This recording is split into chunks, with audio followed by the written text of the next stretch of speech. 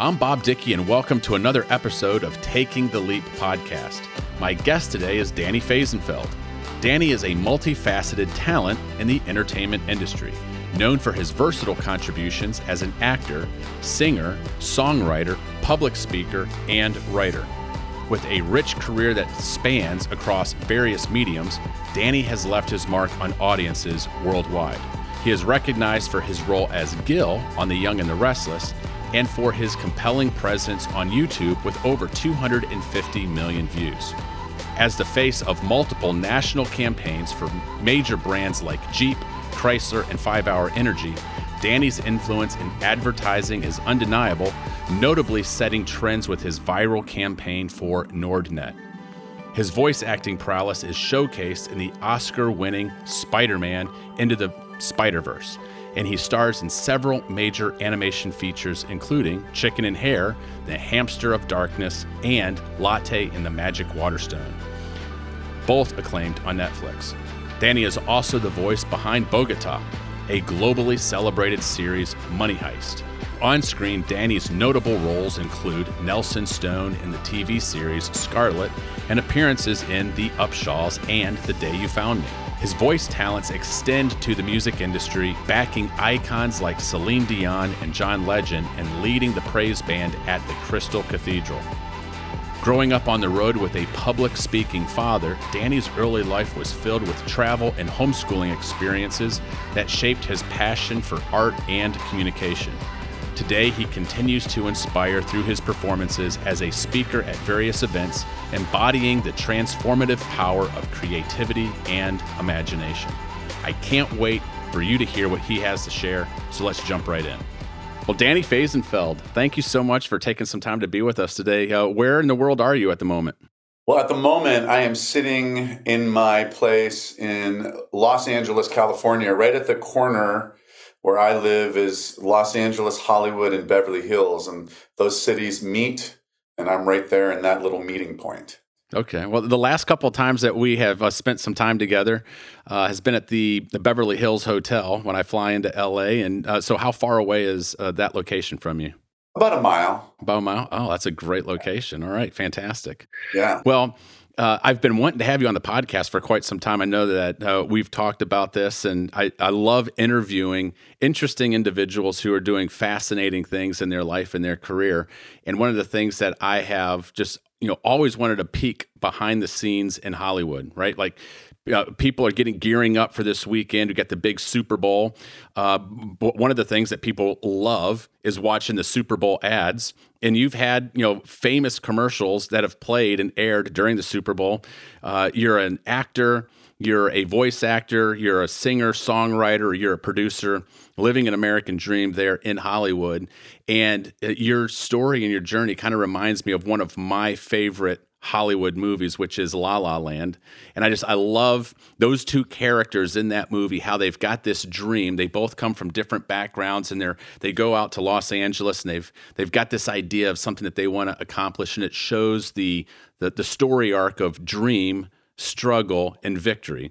And I'm curious if you could just take a few minutes to maybe go back down memory lane and think about the moment in time when you had this dream and you're like, you know what? I think I'm going to head to LA. This is what I want to do with my life. I want to craft a career.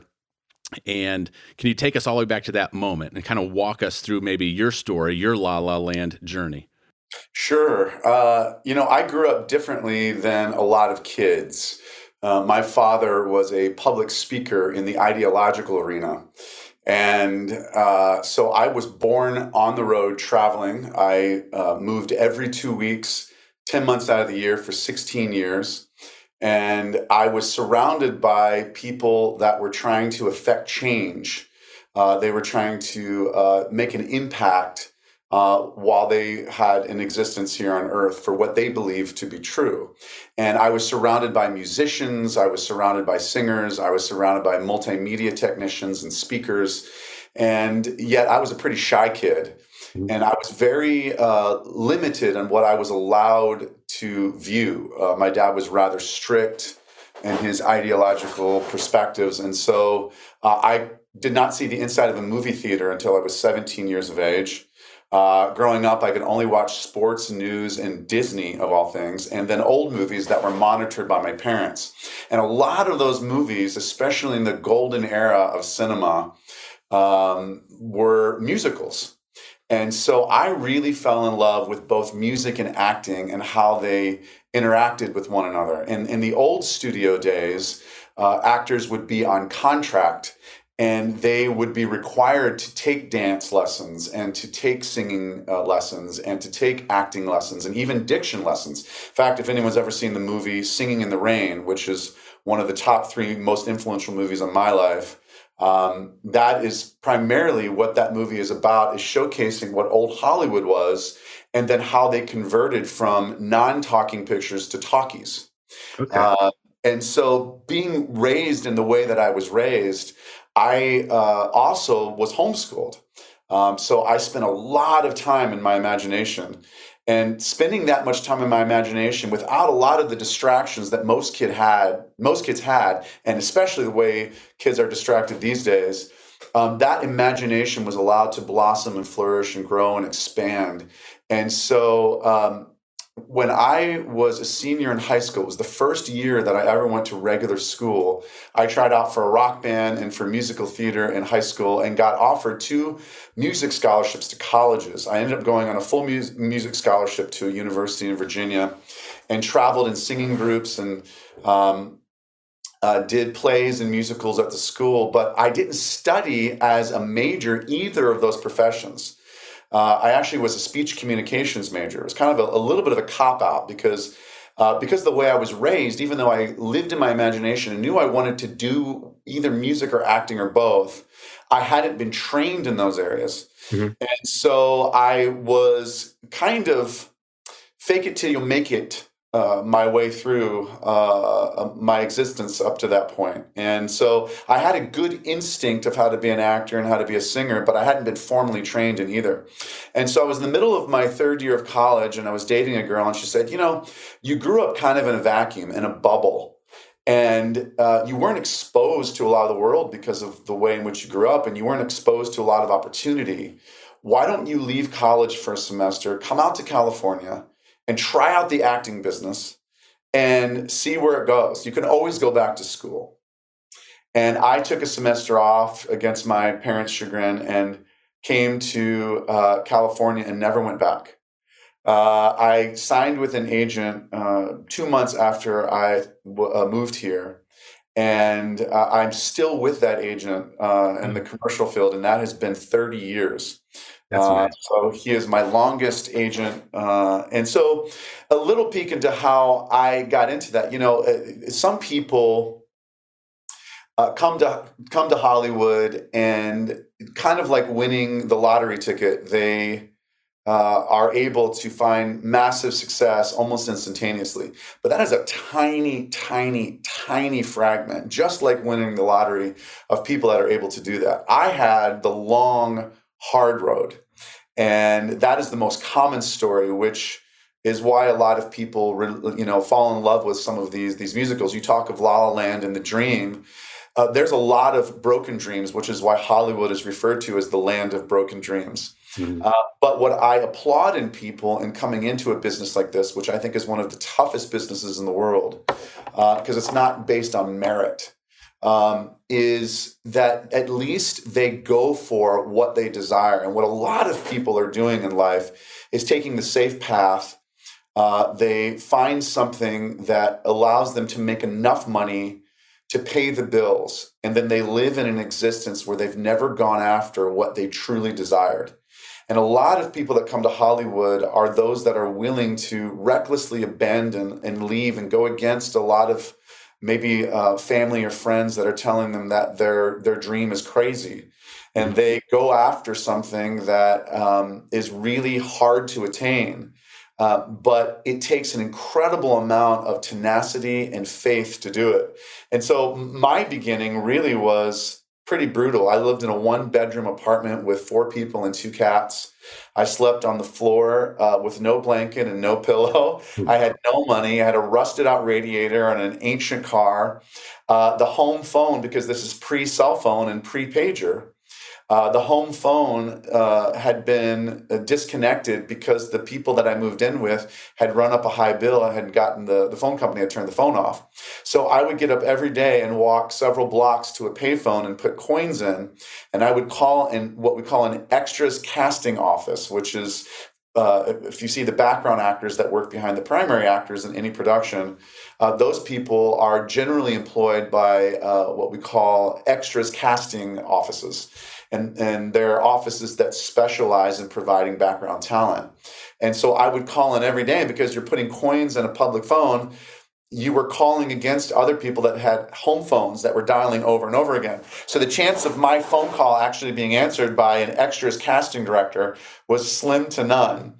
And so I would just do my best to try to get extra work. And that's really where my journey began. And from there, as time went by, I began to, I got what we call my SAG card, which is the primary union out here, the Screen Actors Guild. And then I got more agents, and then I was able to start going out for primary actor work. And then the story kind of went up for a second and then came down for a long time. And then finally my career really took off about 13 years ago. So we can get very specific about that, but that's kind of a general overview, and it's a typical story for how people end up breaking into this business. I've got so many questions I can't wait to ask. But one of the things that you mentioned just a second ago is that maybe stunned me a little bit, which is that, hey, this isn't a merit-based economy here in Hollywood. Can you double click on that a little bit and give some insight on what you mean? That's my first one. Yeah. So perception is everything, right? That's a concept that is thrown around a lot. It's memed. It's utilized in a lot of metaphysical communities. It's utilized in regular jargon. Perception is everything, meaning how you currently see is how you will experience. And so the entertainment industry is built off of selling perception. So it's not concerned as much about what is the best. It's concerned primarily about whether or not people buy it.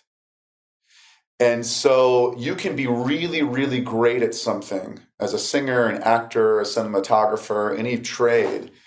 But if you are not what is currently being bought, or you're not perceived as being what is currently being bought, talent is thrown to the side for what is considered the current primary highest level of transaction. And so you add into that the element, pre-Harvey Weinstein, you had a drastic hierarchical system, which is still in existence, but it really was drastic when I entered the industry. And that hierarchical system starts with, on the film side, film and television side, you start with studios, and then you go down to what we call showrunners or executive producers.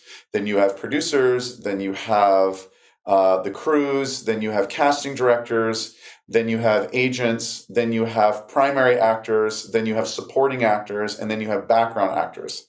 And that hierarchical system is very much treated as such, levels of importance. In the commercial side, you have brand, then brand manager, then ad agency, then production company, then casting office, then agent/manager, then primary actors, then background actors. And so that's kind of the descending scale of importance. And so when you're looking at a system of merit, just because, and you've probably seen this with some very famous actors, just because you have been a big star and you've been a household name, you can disappear just as quickly and not be seen again, ever again, or maybe 10 or 20 or 30 years later, you have what's called a comeback. Mm-hmm. Those who've been able to maintain longevity in their careers are doing much more than being good at a craft. There's a whole business acumen side to it and a marketing side to it that they have learned, and they've learned how to maintain that. I hope that answers your question. Yeah, no, it does. And how long did it take you to ascertain this kind of like behind the scenes power structure when you got out there? Did you get clued into it pretty quickly? Did it take some time? And I would imagine that it is not just a network of who you know and connections within Hollywood, but then that there's, we've seen actors or actresses who have maybe gotten on the wrong side of a hot political issue, and all of a sudden they're just like blacklisted, right? So do you see that happen as well, where there's a little bit of that goes on? Like you got to really be careful of kind of positions that you take. Yeah, I mean, so the first part of your question is how long to take. I've always been a pretty perceptive type of person, but I also was incredibly naive when I came into the business because I had grown up in such a radically sheltered way. Mm-hmm. I grew up in a deeply introspective family that was very interpersonally relational. So sitting around the dinner table and doing things together was much more prioritized than how many activities did you have in a week? And so coming into an environment that was very much about not being interpersonal and not being introspective and being so much more about marketing than what I would refer to as genuine compassion. Mm-hmm. It frightened me. It hurt me. And I didn't understand at all why what I would have considered to be I thought it was mean. Mm-hmm.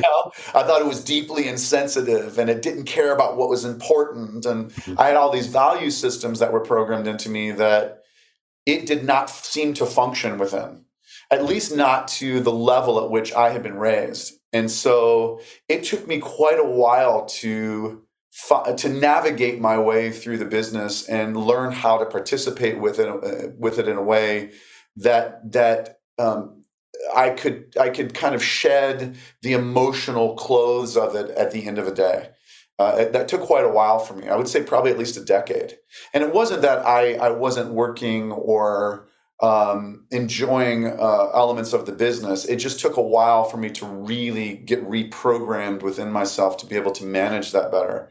The second part of your question was how some people have to really watch the things that they say, and it often has not as much to do with art as much as making sure that you are what people are wanting to buy and sell. Mm-hmm. And I think that message, or that operative, I should say, really intensified during COVID as it did in so many other arenas around the world. Mm-hmm. I think it's always important that you watch what you say. And I think we had gotten to a place where, and unfortunately we still are in a place where we find it to be okay to say horrible things about other people. I just think that we've justified it in different ways currently. We're now saying it's okay to speak about some people horribly, but not about other people horribly. And the people that maybe we're not speaking well of some people before are the ones that are now wreaking the havoc. But there's a universal law: what goes around comes around. Mm-hmm. And so I, for one, sit back and watch because I know that the ones that are condemning will be the ones that will be condemned. Mm-hmm. And that's how it always works. You have to make sure that you operate as best as you can, and we've all failed, mm-hmm. Within love and compassion as much as you can, because fear has to do with judgment and love has to do with freedom. Mm-hmm. And so love sets us free to love, and judgment sets us free. Leads us into fear, and vice versa. Fear leads us to judgment, and love leads us to freedom. So I think that the business art itself is always a reflection of the culture from which it is derived. And one of the things that we need to be really, really careful about is that we don't lose art, because anytime you try to regulate art, by its very nature, it ceases to exist. Art in its purest form is free expression. Mm-hmm. And so if you stifle freedom by trying to regulate it, you lose it entirely. And we need to be cautious of that while we're trying to discover ways in which we can be more loving to one another within art. Well, let's maybe fast forward, or maybe not fast forward, but move to the point where you've been there in Hollywood for a little bit. You're discovering how everything works. You've had your first part of the movie of La La Land, the dream, struggle, victory, and then all of a sudden you come to a moment where you have your big break. Could you talk about what you consider to be one of your biggest breaks in your career and what you discovered and learned around that, and then how it set up the rest of your career and some of the subsequent things that have happened in your life because of that? Yeah. So, I mean, there's been several different moments. My first, what I would have considered for myself at the time, because I was working so hard for a couple of years to book my first big national commercial. And when I finally did that, I never forget this amazing casting director by the name of Susan Tyler. She's no longer with us, but she was so excited for me. She called me on the phone, and I had booked a job for a big brand, and I was working with a famous celebrity. And she said, "You're going to make so much money. Like, you're going to make six figures on this." And for me, as a guy that was waiting tables and barely able to pay his bills and eating ramen noodles, that was such a huge moment for me.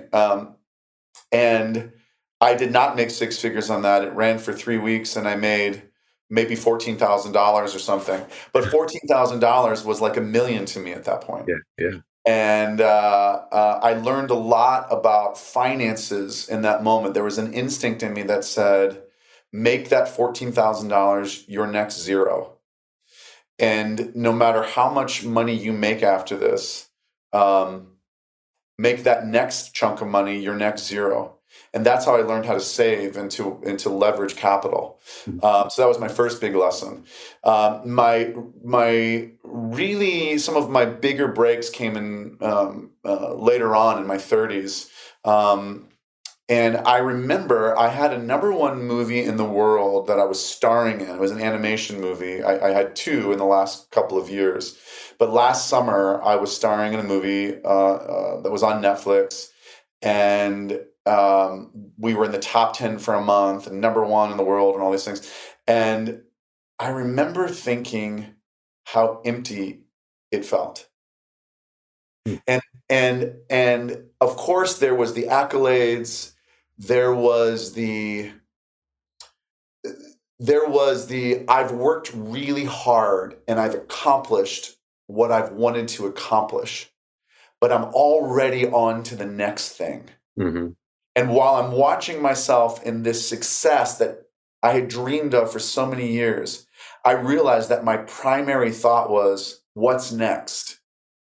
And I thought, as joyous as it is to accomplish big things or great things, or, hit the finish line or achieve our goals, what's more important for me is to always be reminded that who I am as a man and who I am showing up as in the world will always take precedence over what it is that I'm accomplishing. And so that was my second big lesson. It wasn't that I hadn't discovered that in increments before and other successes that I had achieved, but I think that I thought that once I had that massive global accolade with my name on it, that somehow, despite what others who have achieved it, like Jim Carrey has a quote, he says, "I wish that everyone could become rich and famous so they could realize that it doesn't make them happy." Right. I've heard that. And I knew that philosophically, but I had to experience it to be centered. And once I got centered within that, then it made every single accomplishment since then that much more joyful, because I could sit back and instead of it being this carrot that was dangling, it's like, no, I've already got the carrot. I've already reached that. Now I can take every small and medium and large success as something that is massive that I can be centered within and learn to retain the joy in each moment. So that was my next biggest lesson. Yeah. Well, those are 2 really big lessons, and I'd like to talk about both of them for a second. And the first big lesson that you mentioned was regarding finances. And I remember a interview that Tim Ferriss had with Arnold Schwarzenegger, where Arnold Schwarzenegger was talking about his big breaks in Hollywood and how he found himself becoming financially independent, which set him up differently from his peers. I'm sure you've probably heard of the podcast that they did. It's iconic. I found that fascinating, and it's interesting. Like, I look at you as a actor there in Hollywood, and in many respects, you're like a solo entrepreneur. You're a business in and of itself, right? You run your own business, your own brand, your own marketing. And at a young age, you had enough wherewithal and smarts to be like, hey, I need to save this seed capital because I have no idea when the next job's coming in. And I think I see this a lot of times with young entrepreneurs or someone who's about ready to sign a really big deal, but like, all right, now I'm going to go treat myself. I've made it. And sometimes that contract doesn't pay out. Sometimes the deal doesn't get closed, and they've already spent the money before they cashed the check, right? Talk a little bit, if you can, just about how you manage the business of you, this early financial lesson, and how you have then built on that to build security for yourself. It sounds like there's a lot of discipline. People who have your insight, like Arnold Schwarzenegger, are able to build a long, successful career. People who didn't, right? They're probably like, oh, you know what? I've got to move back east. I got to move back home because I don't have any capital, right? So it seems like this is super, super important. Yeah, I remember being in college and everybody was picking a career path. And as I observed the career paths that they were talking about, some of them paid more monetarily than others, I realized that most of the conversation centered around creating an income that was consistent, getting a house which carried a mortgage, getting a car, then a second car, getting married, having kids, putting them through college, retiring and dying. And which is a noble achievement, and I applaud everyone who's ever accomplished that because that's no small feat. But for me, that was disinteresting. For me, what was more interesting was how soon can I buy my freedom? Mm-hmm. And for me, freedom meant I want enough capital that I don't have to worry about paying my bills, and anytime I want to travel or not work on a day, I have the freedom to choose that. I am not bound to my responsibilities. I can step away by choice. Mm-hmm. And I bought that before I was 30. Now, I didn't do that by buying a huge house or expensive cars. I did that by living a very monetarily limited existence. I chose simplicity. But the things that were most important to me were the aforementioned. It was travel and being able to do what I wanted to do whenever I wanted to do it. And I will be 51 in March, and I have never been bound to a day job.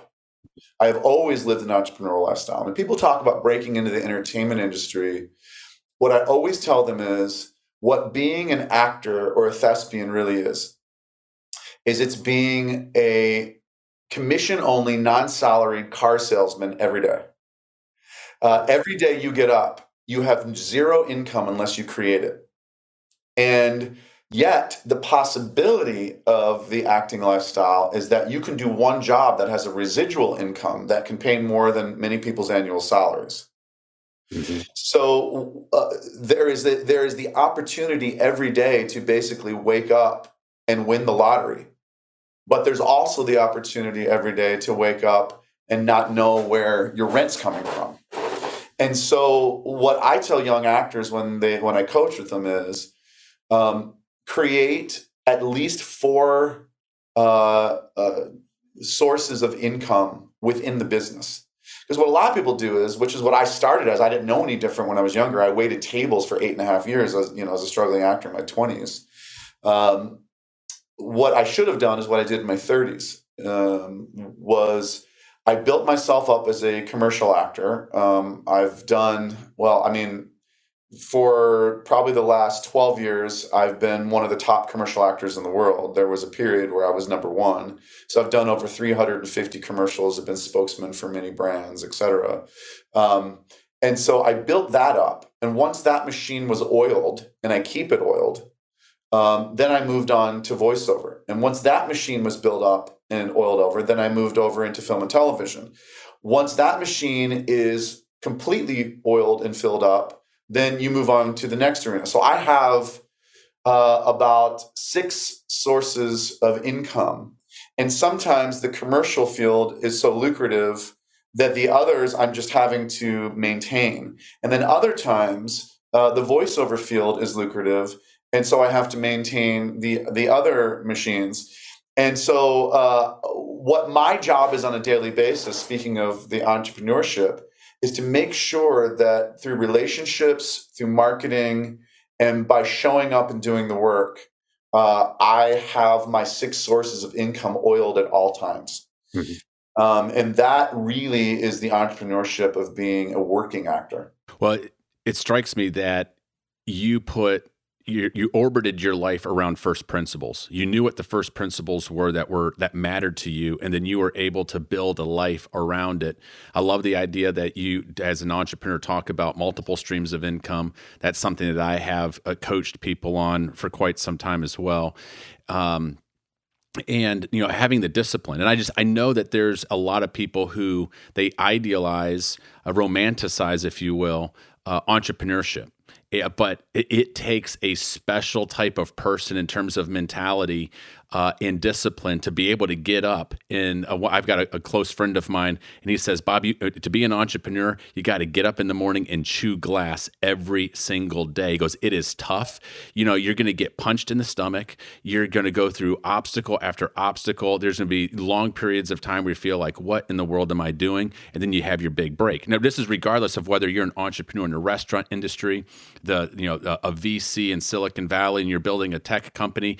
The pathway is the same. And here you are as an actor in Hollywood, and you're literally sharing with me the exact same pathway that I have heard so many of my classmates and friends talk about as they're building their companies or they're launching a new product.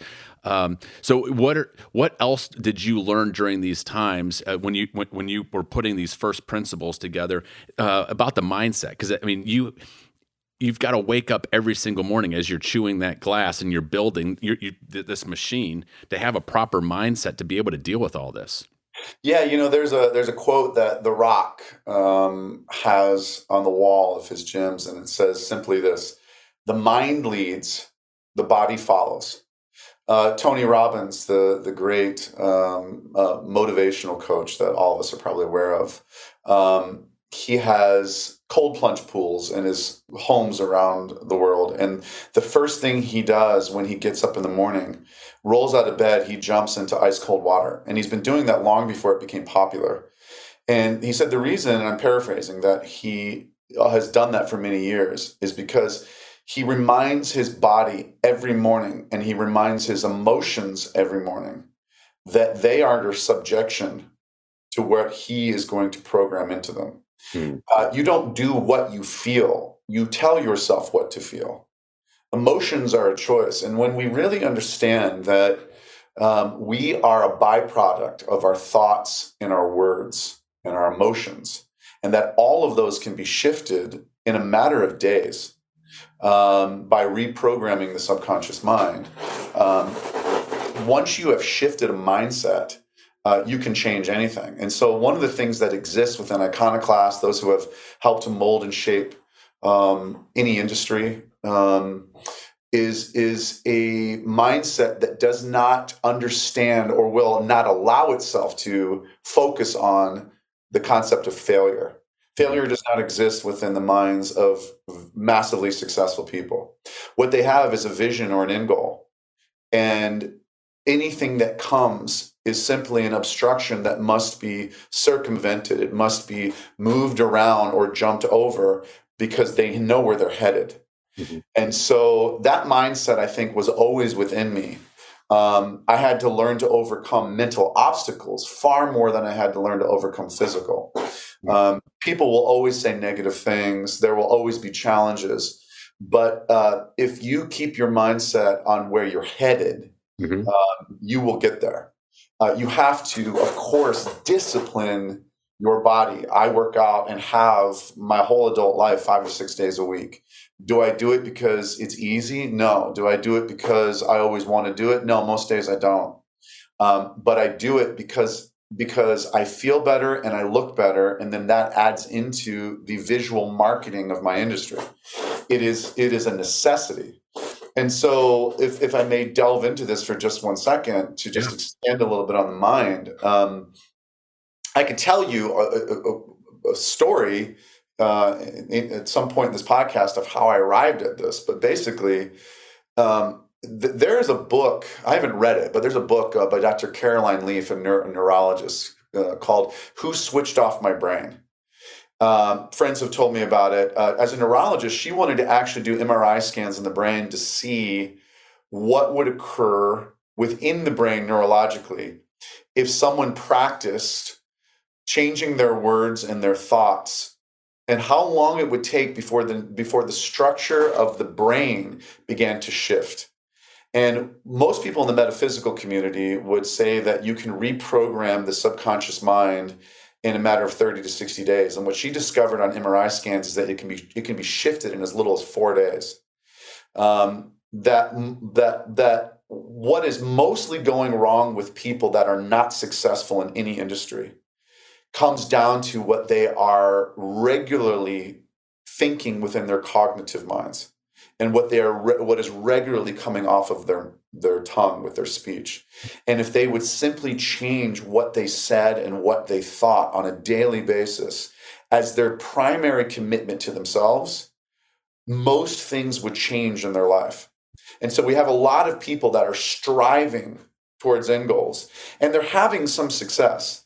But what really takes a person from good to excellent is what they think and speak. So anytime I step into something new that I haven't done before within my industry or outside of my industry, or even things that I've done many times before, I am filled often with what we refer to as fear or angst or a bit of anxiety. And I discovered something about that same energy that produces those feelings is the same energy that produces any other feeling. I'll explain. So let's use Star Wars as a reference point. Okay. So in the first Star Wars movie, Luke Skywalker doesn't know who he is. One day a drone is dropped off onto this remote desert planet, and he tries to fix it, and there's a message that is revealed, and he doesn't know how to get it to work. So he takes it to the most alchemistically wise, powerful person that he currently knows, a man by the name of Obi-Wan Kenobi. And where does this man reside? In a cave. And so he shows it to him, and he looks at the message and says, "Oh, our good side of the force is in trouble, and we must go take care of this." And they race back to the home, only to find that Luke's adoptive parents have been infiltrated by the Empire, and they have been wiped out and are no more. And so he travels with Obi-Wan throughout that movie and starts discovering the ways of the Force. And the Force occurs both within the light and the dark side of the Force. Then in episode 2, he is told within himself that he needs to train to become like these Jedis, those who have learned how to work with universal and natural laws and have been able in front of his eyes to do things that are considered miraculous, like move objects or encourage people to think thoughts that are not their own, right? Things of these nature. And so he goes to this remote planet where supposedly the greatest of all alchemists, the greatest Jedi, the trainer of the other Jedis lives. And he stumbles upon this little green guy who comes in the form of what would be unsuspecting. Tiny little green monster looking dude that lives in a crappy little treehouse that's too small for Luke. He's uncomfortable, he's impatient, he's angry, and he blurts out these things out of his mouth. And it turns out this little green guy is the great Jedi teacher. And he begins training Luke, but what he is concerned about is his impatience. And at one point in his training, Luke starts levitating objects and even starts to raise the ship that is, crash landed into the swamp and can't fly anywhere. And then he loses focus, and he's reprimanded by Yoda for being impatient and losing focus. And he says to him, "You need to face your deepest fear So he sends him off into the woods with his lightsaber, and he goes yet again into a cave. And in another dimension, he encounters his deepest fear, which is Darth Vader. And he defeats him and cuts off his head in this illusion. And the helmet explodes, and inside of the helmet is his own face. And then, of course, he returns in Return of the Jedi, and he's mastered himself, and he now functions completely within universal laws. So he has alchemistic power, and he defeats the Empire. Now, the interesting thing through all of this story is the allegorical sense that you see in even scriptural understandings. This man doesn't know who he is. He goes to the great teacher. Where does the teacher reside? Where all teachers are, because the most wise among us are not the ones writing books and standing on stages. No. They've discovered certain things within the carnal existence. The wisest among us are those who have learned to be still and know. What does the phrase say? Be still and know what? That I am God. Be still and know that I am God. You'll never traverse past belief into a state of knowingness, which is the highest level of your existence, until you first learn to be still. And so then he leaves the cave with the teacher, and the greatest teacher of them all has spent hundreds of years being still. And then what gets in the student's way? Impatience and lack of focus. And the answer is to confront his fear, which was always himself. And once he does that, he leans into the stillness and masters his own emotions. Because what true alchemy is the mastery of oneself, which means the mastery of one's emotions. So the force is simply the energy of which you are comprised. When you die, your body disintegrates, and the matter that you and I perceive one another to be disintegrates over time into dust from which you came. Mm-hmm. You are made of what everything else is made of, and you are held together by sound, frequency, vibration. Those are interchangeable words in all ideological, spiritual, and metaphysical teaching. That sound is what holds you together.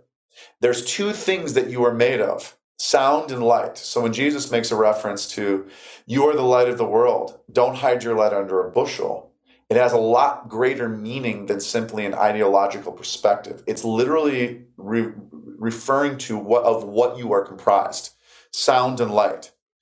And so when you are afraid, the simple answer is, it is all fear and anxiety is, and this is my quote, all fear and anxiety is excitement with a negative outlook. It's the same energy, but you're choosing to focus on what could go wrong instead of what is going to go right. Oh, I love that. And when you simply shift your perspective, I mean, you think about it, repentance in the New Testament literally translates to change one's mind, to be facing one direction and to turn and face the other. So if to turn one direction and face the other and to change one mind is to literally change the course of your life, then you are being told that everything is within the mind and all it ever was is perception. So when you are afraid, begin speaking and thinking about everything good and change your perspective. Mm-hmm. And what seemed like a mountain will be removed. I love it. Words of wisdom right there. There you go. And I am actually going to, I know you're not on Twitter, but I am going to tweet that quote. I'm going to give you Which one? The one that you just wrote, where it was anything that you, in time with stress, anxiety is just excitement with a negative outlook. Oh, all fear, this is the quote. All fear and anxiety is, let's just say that. All fear and anxiety is, let's say this, all that fear and anxiety is excitement with a negative outlook. Got it. It's radical. It literally is this. It literally is this. Let me get an object here. I was coaching someone the other day. I have a prop cigarette in here that I use for acting. That's a good thing to throw. So I was walking with this voice that teaches me all these things inside of myself. I call it Source. Some people call it the Holy Spirit, Christ Spirit, whatever. Mm-hmm. And I was walking, and this is what I was told. And this is what it said. It said, all systems of man, be it psychology, be it ideology, be it any scholastic system, any self-help program, anything is residing within this concept. You want this outcome, but in order to have it, you must work on yourself or work on this, right? Mm-hmm. You want this, but you got to work on this. And this is what the voice said to me. And it changed my life forever. You ready? Yeah. Just toss it out. It said, become so obsessed with what you desire, where you're headed, that you become it. Wherever you are going, if you want to be, I didn't want to say this on the podcast because I don't think it's for the world yet, but knowledge, wisdom, understanding, virtue. Yeah. Where the universe, where God resides, is virtue. Perfect love, perfect peace, perfect confidence, perfect joy, whatever it is. Mm-hmm. And that's why I was being tutored about, was the voice was saying, I kept saying, well, okay, I can get to virtue by climbing there, but is there a faster way? And the voice said, become so obsessed with virtue. It's already what you're made of, because you're made in the image of God. Mm-hmm. You simply forgot who you were. So become obsessed with joy, become obsessed with confidence. Keep your visions like a horse with blinders so much on whatever it is you desire that you awaken to it. Because the universe or God is what you're made of, and that's what's inside of you and around you. Mm-hmm. That's why Star Wars is called the Force, but the New Testament says, and we know this, that he is in all and through all. That's another way of saying it. There's nothing before God, there's nothing after, so everything that is made of it. I love it. Awaken to it. And that changed my life forever. So the subconscious mind has an enormous amount of power over our actions. And we can get programmed by society. We can get programmed by those around us, and we're not even conscious of our subconscious beliefs that might be holding us back. One of my favorite verses is that there's power in the tongue. I'm paraphrasing, right? But there's power in our speech. And that's what you're saying. There's power in the words that we speak to ourselves and to others. So walk me through a little bit of this self-discovery and some of the things that you've done to actually, maybe reprogram some of your mind. I mean, I hear entrepreneurs all the time that will talk about, Tony Robbins talks a little bit about this as well, about how we have to have, the right affirmations. You wake up in the morning and you're like, hey, you know what? I've heard of some people that will say, they tell themselves, I'm worthy of success. I'm worthy of the things that are the good things that are going to happen to me. They have to remind themselves, because somewhere along the line, they bought into, I'm not worthy of great things. I can't accomplish great things. Yet they reprogram that. And then all of a sudden, it's amazing where they start to see opportunity around them. They start to experience the world in a different way. People start to experience them differently. So it sounds like this is part of your journey as well. Yeah, so I grew up being programmed with what we call Protestant ideology. You've got Catholicism, which is the parent of Puritanism, and then from Puritanism you have over 300 denominations within what we call the Protestant Christian Church. Now, where I currently reside within my perception, I am not a religious person by any means, but a lot of the programming of my upbringing has retained within my subconscious, and it becomes part of my tutelage from this voice that has always existed. Some people call it the Christ spirit. Some people call it your intuition. Some people call it your imagination or subconscious. Whatever term your listeners individually refer to this as, there's this kind of knowingness or this teacher within you that is always speaking if you listen. And that voice was something that I leaned into a lot when I was in my imagination as a child, and it's been with me since I was a kid. And I remember when I was 38, I was having a really rough go of it, and a lot of things were falling apart around me. And sometimes when that's happening, that's the universe or God, depending on how you look at that, giving you a moment to restructure things within your life because you're on the verge of something great. And a lot of people look at things falling apart as maybe I did something wrong, or why does life suck, or whatever. But usually valleys precede mountaintops. And I'm old enough to be able to look back and see that. And so I was in a deep valley, and I had been for a while, and I couldn't seem to climb to the mountaintop. And I was taking money where I had been responsible with it for years. And I was dating a girl that was wonderful, but she was very money conscious. And I felt a lot of pressure to be at a level financially that I wasn't, because I felt like inside myself, I needed to prove something to her. And so I was taking money and I was throwing it at high risk investments with smart businessmen, but I was over trusting. I wasn't dotting my I's and crossing my T's like I normally would. And one business venture after another was failing before my eyes, and I was watching my capital disintegrate. And I remember writing a check, which for me, at this time would not be so great, but at that time was a substantial check. And I wrote this check for $11,000. And I got the phone call that my $11,000 was gone, that the Security Exchange Commission had closed down the investment that 600 people had invested in and called it a Ponzi scheme. And it wasn't just my money, but it was my girlfriend's money and my brother's money. And all the returns we were supposed to be getting on all the work I had put into this thing. And I brought my dog out. I have a little Jack Russell named Johnny, and I was taking him for a walk. And I looked in the distance, and there was a moving truck on the street. And the movers were moving all of these nice things into an apartment. And I had just lost so much. And I'm watching all this stuff moved in. And I remember this sarcasm inside me. And I was like, oh, isn't that nice? All these nice things that these people have to move into this place. And as I got closer to the moving truck, I realized right about the time I got the phone call that I had lost all this money, the movers had tried to move a boat on a boat trailer off of the moving truck and had lost control of it, and it careened down the street, and it had run through the front of my Jeep. So I went over, exchanged insurance information, went back inside and told my girlfriend that we had lost all this money.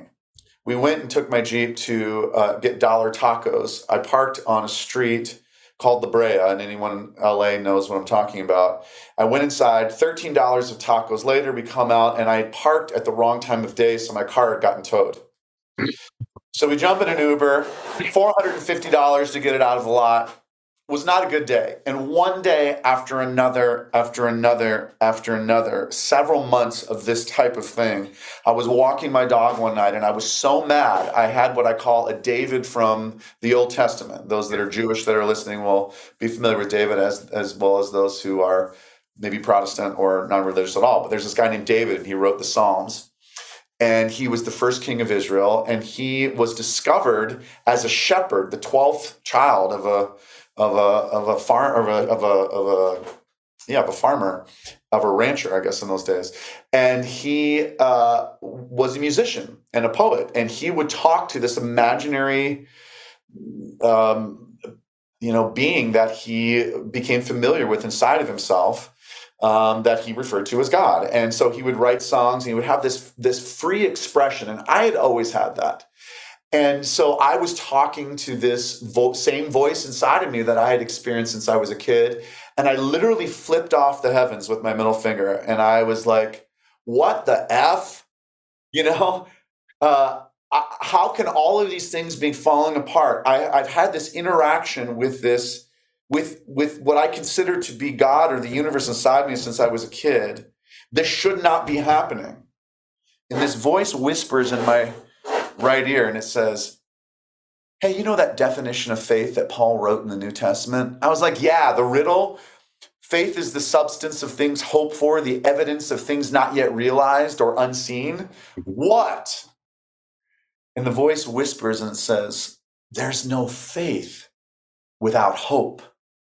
Hope is the substance.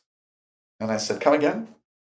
And the voice says, something from the Old Testament says, without vision, people perish, meaning you literally die without a purpose. Mm-hmm. And then it says to me, hope deferred makes the heart sick, meaning you literally physically die when you lose hope. Your heart will take that as a message, and it will literally turn on itself. And so as I'm walking back to my apartment, all of these scriptures, one of which you mentioned, which comes from the book of James, start flying through my head. Paul wrote, don't be conformed to this world, but instead be transformed by the continual changing or renewing thereof of your mind. And in Greek, that's the subconscious or imagination. Mm-hmm. Then it says to me, life and death is in the tongue. James wrote that in James 1. He says, literally, the tongue is the rudder of a ship, and wherever you point it, it steers the entire ship and sets the course of your life. Then you look into Genesis, and it says that all things that were created, according to that belief system, were created by the spoken word. And then it says in Proverbs, whatever you think in your heart, so you become. And so I had this mathematical equation being put together in my mind as I'm being walked back to my apartment. And I said to this voice, I said, great, what do I do with this? And the voice said, do you remember when you were a child, speaking of La La Land, which is where we started, do you remember that your imagination was so vast that you could see an old movie or watch something like Superman? And because you were poor, your mom didn't go out and buy you a cape, but I remember her literally clothespinning a towel to my shoulders. And I remember running out on a windy day and running down hills and jumping. And I kid you not, I was flying for at least 4 or 5 feet, right? Oh, yeah. But as a kid, I was Superman because I believed it. Yeah. Some kids literally jump off roofs into pools. Yeah. I said, great, what do I do with that? Well, I had never heard of Bob Proctor or Wayne Dyer or Louise Hay. I'd never listened to Tony Robbins. So none of those could be flooded into my mind with their perspectives. But this voice said to me, begin walking around your apartment, speaking out what you want as if it's already happened. Just do that. And I said, well, the only thing that I can think that I really want right now is I want to book more commercials.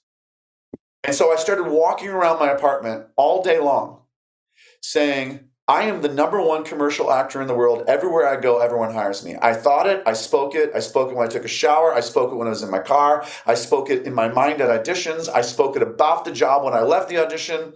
I did that all day long. Now, some people work out for 30 minutes to an hour, maybe. Some people are on their phones for 30 minutes to an hour at the gym, but some people actually work out. But I was doing it 24 hours a day. And within 2 weeks, I booked a job for a company called Ford.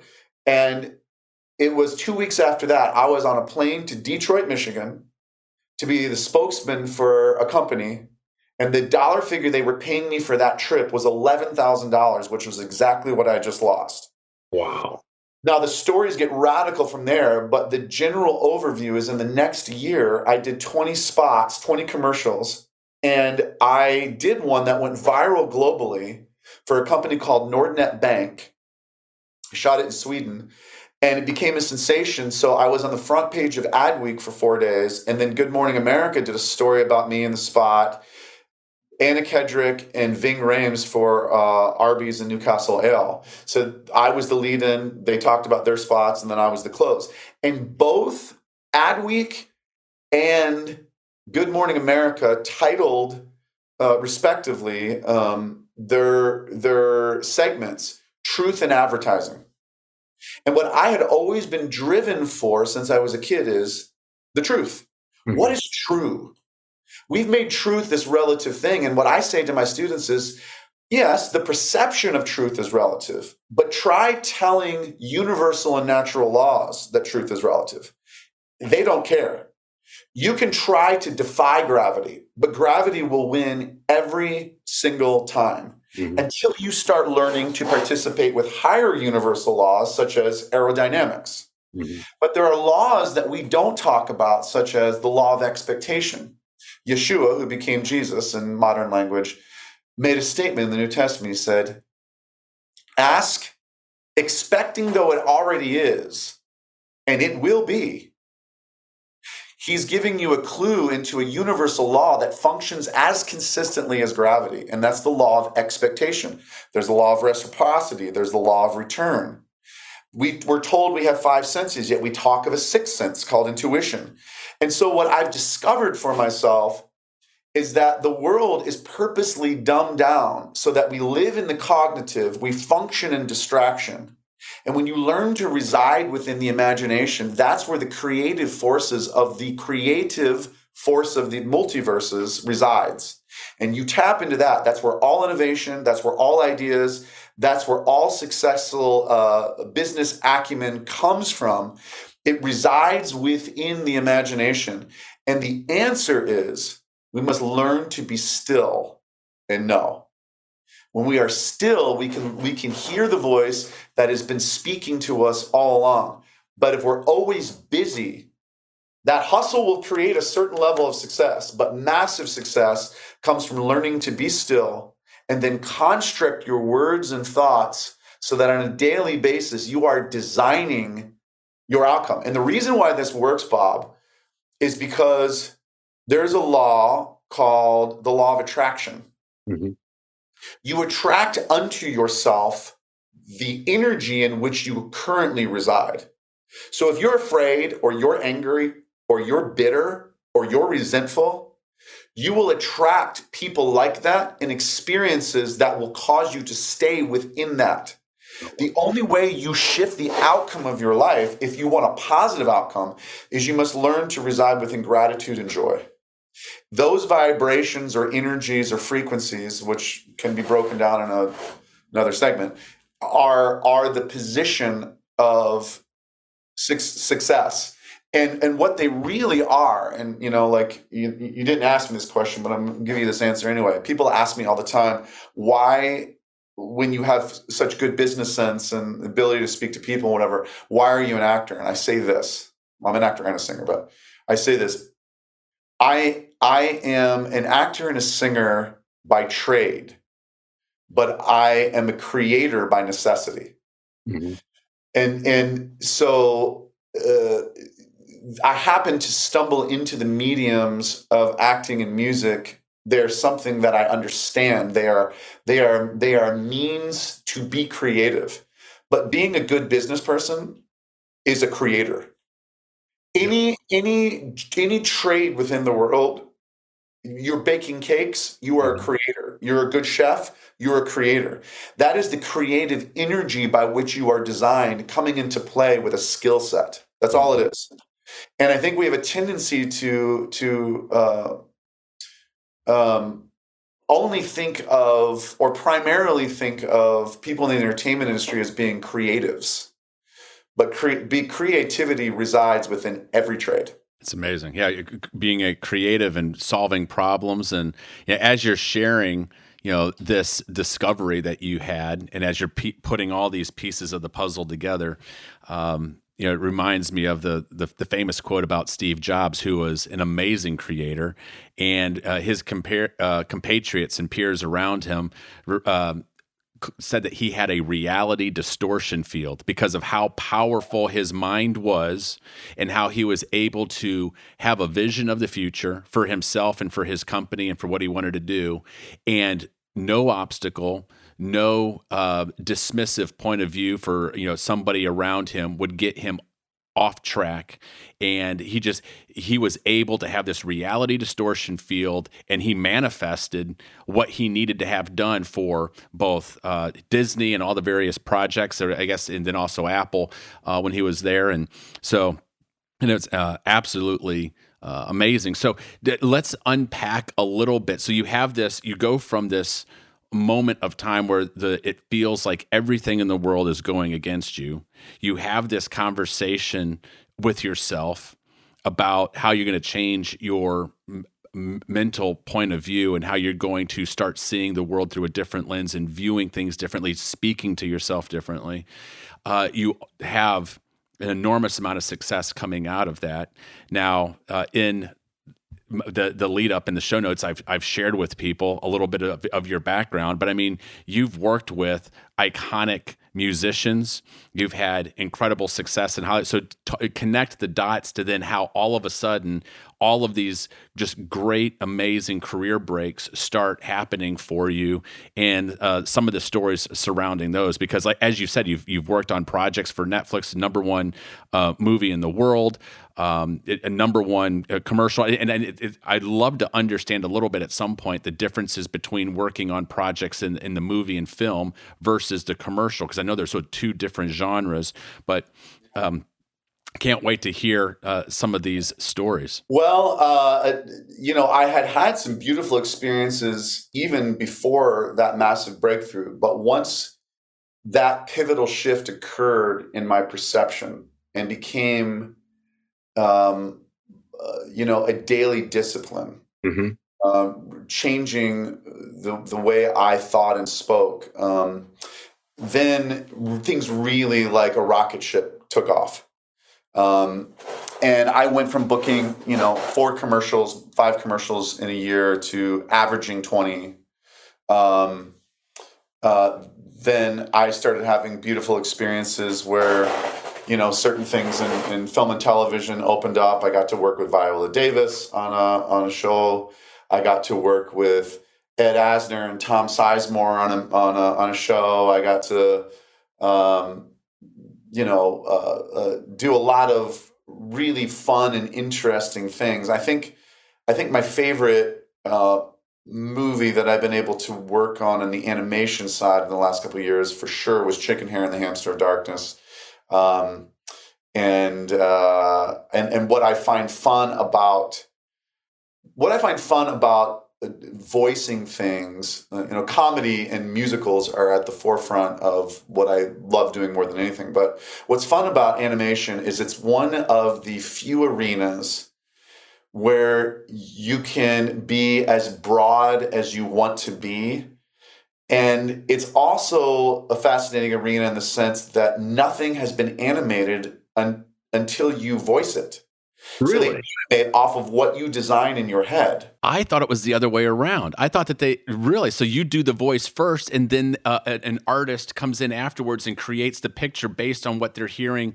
That is amazing. Well, there's a number of different genres within animation. So if you're buying something from overseas and you're revoicing it in a different language, we call that dubbing.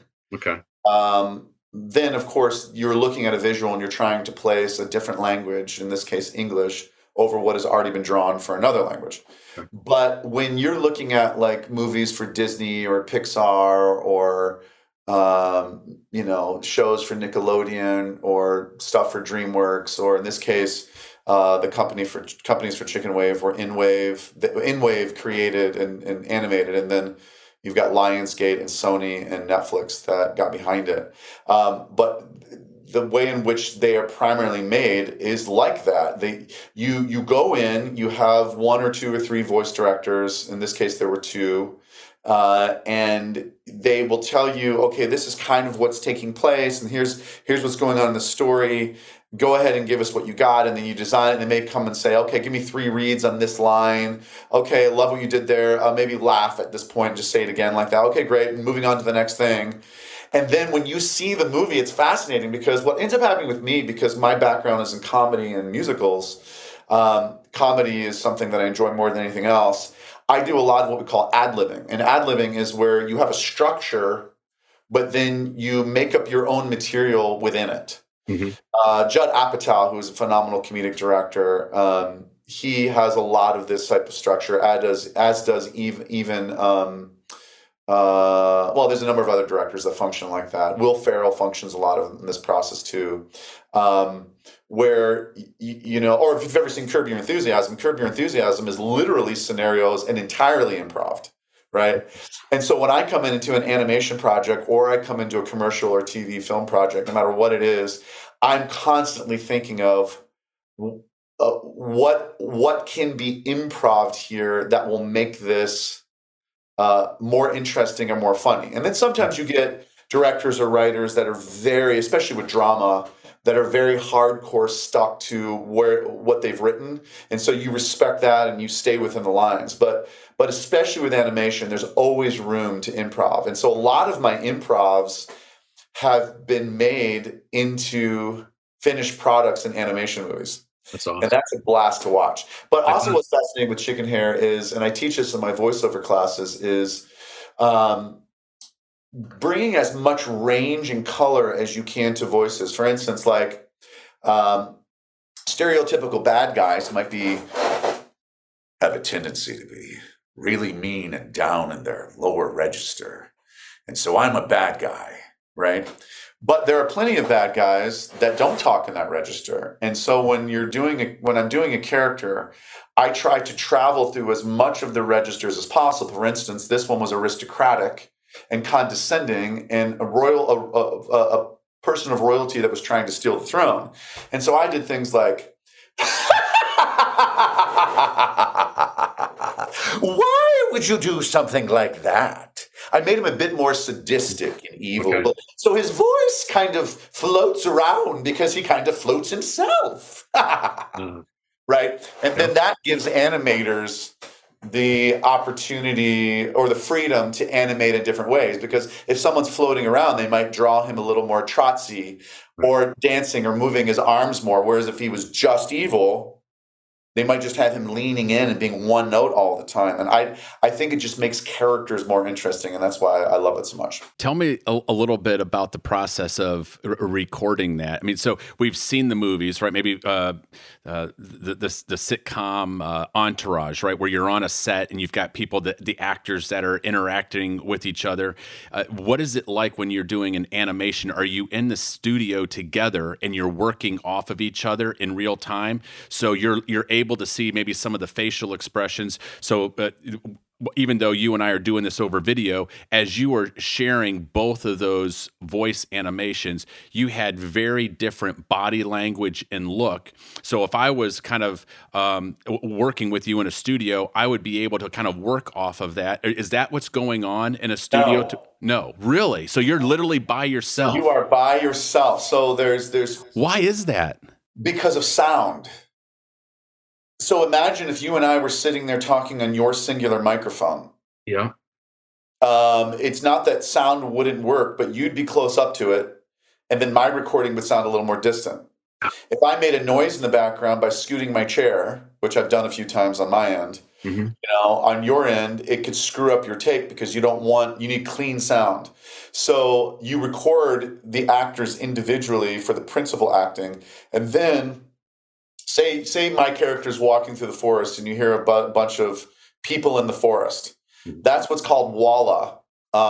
They have what's called loop groups that handle most of that.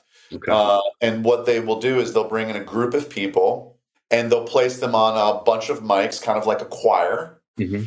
And then they will all improv based upon the needs of that scene for all of the background acting. So if you watch like maybe Beauty and the Beast, and Belle is walking through the town, you have individual actors that are singing, and all of that stuff has been recorded by themselves. But then you have crowd sound of all of the ambient noise that's going on, and that's recorded with groups of actors. Okay. That's pretty much the only time you're together. Wow. So you literally walk into a studio, you've got your lines, only your lines. You have to kind of know what's going on in the scene and that, but you're by yourself just delivering your one singular line, and you don't see any of this until the very end, and they mash all of it together. You have to make it all up in your mind. But it's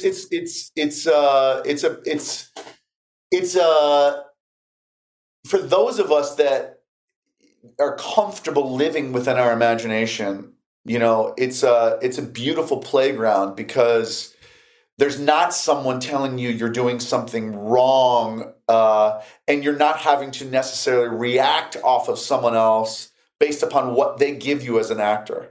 Mm-hmm. So you get to completely freely express yourself, and that's the beauty of it. Now, for those people that are really only good at dialoguing by responding to someone else's dialogue, that's a major challenge. And that's part of what I teach in some of my classes is how to get connected with your voice, and how to utilize the voice, but also how to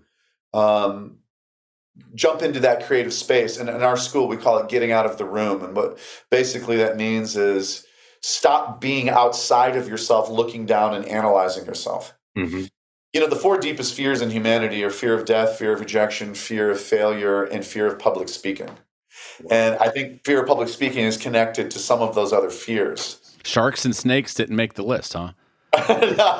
My list for sure. Yeah. Okay. That's definitely on my list. But go ahead. I interrupted you. Finish the statement. No, that was it. Okay. So you've done movies and those types, and where you're interacting with somebody on a set, on a stage, right? You've done the voice acting where you're imagining this all by yourself with a microphone in front of you. Maybe you've got, I guess, a director or somebody in the earpiece saying, "Hey, Danny, give me, another take on that with this," right? There maybe along the line giving some ideas.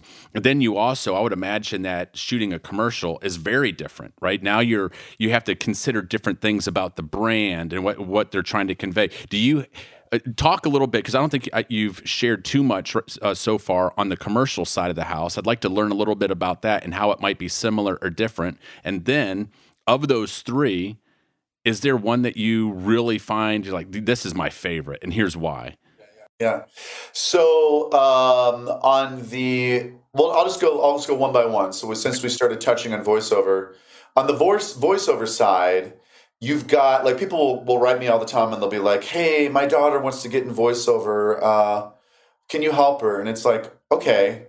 So I very kindly always respond, "What kind of voiceover?" And most people don't understand what that means. Mm-hmm. In voiceover, you've got podcasts. That's a segment of voiceover. Okay. You've got live announce, which would be, the people that are, announcing people at awards ceremonies and that sort of thing. You've got promos and trailers. So, something that's promoting a TV show or a film, or trailer voices. Don LaFontaine was a guy that, in a world, that really made that voice for promoting film such a big deal. You've got narration. When you watch TV shows, there's a lot of shows, especially docuseries or history channel sorts of stuff that are narrated. That's a technique. You've got nature. I just did one for, there are so many things, the David Attenborough type of approach. And there he was, that some people do. Yeah. And then there is radio commercials, television commercials, animation. Then there's dubbing. I mean, these are just genres within one sector of the business called voiceover. Then when you jump over into commercials, you've got regional and local and national, and then every type of thing from comedy to drama to spokesperson to best friend to lead to there's just a lot of different types of things when we're dealing with commercial acting. And the process of commercial acting is you get an agent, they send out your materials to a casting office that has posted a list of specs, looking for a man 30 to 45, able to do comedy, nice voice, brunette hair, looking for Caucasians, African Americans, all ethnicities, whatever. Mm-hmm. And so agents submit pictures. These days it's digital. In the old days it was, actual pictures they had to mail every day. And then you hopefully get an audition. And if you get an audition, now it comes through services that you have to subscribe to. And you have to do, most of the time, what's called a self-tape. Pre-COVID, we would go in person to casting offices. They would explain to you what they were looking for, and then you would go in the room and someone would video and edit it and send it off to the director in the ad agency. These days, about 80 to 90% of that is done on our own, what's called a self-tape. So we have our own lights, we have our own cameras, we have to do our own editing, and then we submit it through these services online to casting directors to be sent to the director and the ad agency to be considered. From there, the director and the ad agency watches what has been sent, and they create what's called their selects for a callback. Okay. All right, we've whittled it down. These are the people we'd like to watch on Zoom or come in person to watch in the casting office. And then if you get that callback, you go to the callback. At the callback, they work with you on what you've done in the initial audition, and if they like what they see, you get a call from your agent that you got put on what's called an avail. Mm-hmm. And the avail means, hey, and we're going to take him or her and a few other people, and we're going to present them to the brand. And if the brand picks one of them, we need to know that they're available to shoot on these days. Okay. And so you say yes, and if you say yes, then you're supposed to do it, and then you wait, and they 99.9% of the time never tell you one way or another. So you have other clients that are asking, and other auditions and other opportunities that you're having to juggle with, because 99.9% of the time they never take the time to let you know that you were released from the avail, or you book it. Yeah. And if you book it, then you show up and you do the job. Now, when you show up for the job, usually there's a wardrobe on an assigned day before that where you go and try on a bunch of clothes, and they present that to the brand and the director and the ad agency, and they make their decisions for the final day. On the day of shooting, you get notified by a production coordinator by email with what's called a call sheet. And a call sheet lists everything from what the local hospital is to what the production team is, the name of the ad agency, the name of the ad agents, a list of everybody on the crew, every actor down to the background actors to the production assistants, from the highest to the lowest of the totem pole. And you get a call time. Everyone's got a call time. And so you follow that call time, you confirm with that call sheet, you tell the production coordinator by email that you'll be there, you show up, and on set, the person that greets you is always what's called the second AD, and the second AD reports to the first AD, who reports to the director. And that's just to make sure that everyone is there. And then on set, if you don't have lines, you are taken to wardrobe, and then you're taken to makeup, and then you wait to be brought to set, and then you do whatever the first and second AD and director tell you to do. Wow. And that's pretty much what it's like to be in a commercial. And what's going on that set is they have what's called Video Village. And Video Village is sometimes a tent that's set off to the side. Sometimes it's just a set of chairs. But that's where the ad agency agents that are responsible for that commercial, the producers of that commercial, and usually what's called the client, one or two or three people from the brand that are buying this whole thing, are sitting and they're watching and they're conferring. And it's amazing that commercials even get made, because there's so many opinions that everything that's done on that set has to travel through before it actually gets put on air. Yeah. But the final say is always the client. And so everyone's trying to please the client. The production team is trying to please the ad agency, and talent is trying to please the director, who's trying to please all of them. That's the commercial. And then in the business, the way in which those things are aired, in the old days when I started, everything for the most part on TV commercial-wise was what we call a union. So they were done under the Screen Actors Guild or the American Federation of Television and Radio Artists, primarily SAG.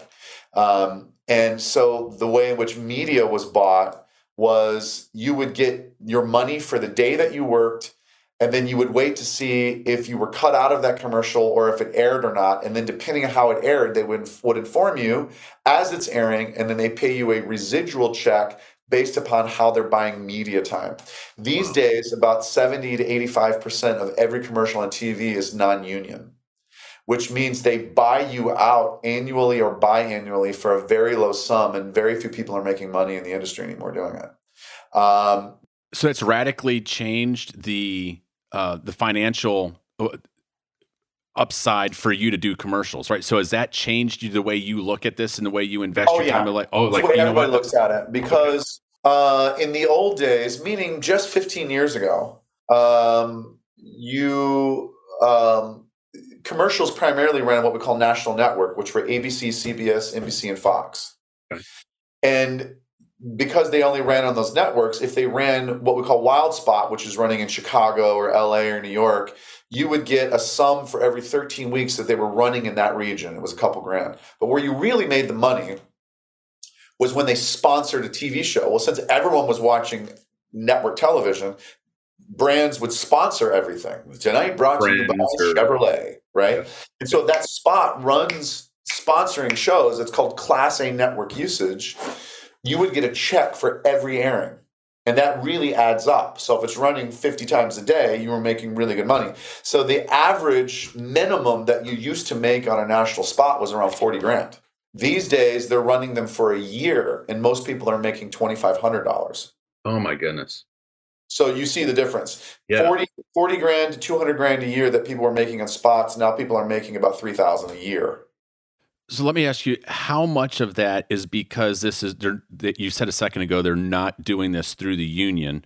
How much of it is because of that versus the watching and television habits of America at large, right? Where people are now, where there's so much more is on streaming and all these other devices. Is it both, or is there one that's a bigger player than the other? Well, I mean, I could give you a whole history on it, but the quicker answer is that technology shifts everything. Innovation shifts everything. And one of the problems with as beautiful and wonderful as and needed as unions and guilds are for the working class, um, most of them often shoot themselves in the foot because they don't keep up contractually with technology. Technology moves faster than contractual negotiation. And so our union was, and I think still is, operating in what I call the Lawrence Welk period of time, where they were hoping that things would stay the same and they weren't moving quickly enough to keep up with innovation. So they did not negotiate themselves well into the ever-changing innovation. But I'm also of the belief that no matter what, innovation has shifted so fast over the last 15 years and still is. I don't think that there's any way to ever catch up with the expansion of it. And so once cable television went from a couple networks like HBO and MTV, and overnight became like 400 cable networks, it was impossible to take the old structure of residual income and negotiate into that.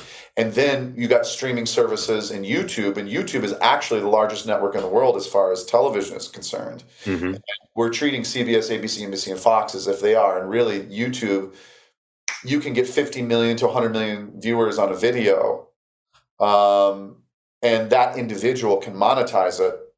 Whereas you're getting paid a sum to work for a network who is only allowing people to view it on their network. And so it's really primarily an innovation and technology issue more than anything else.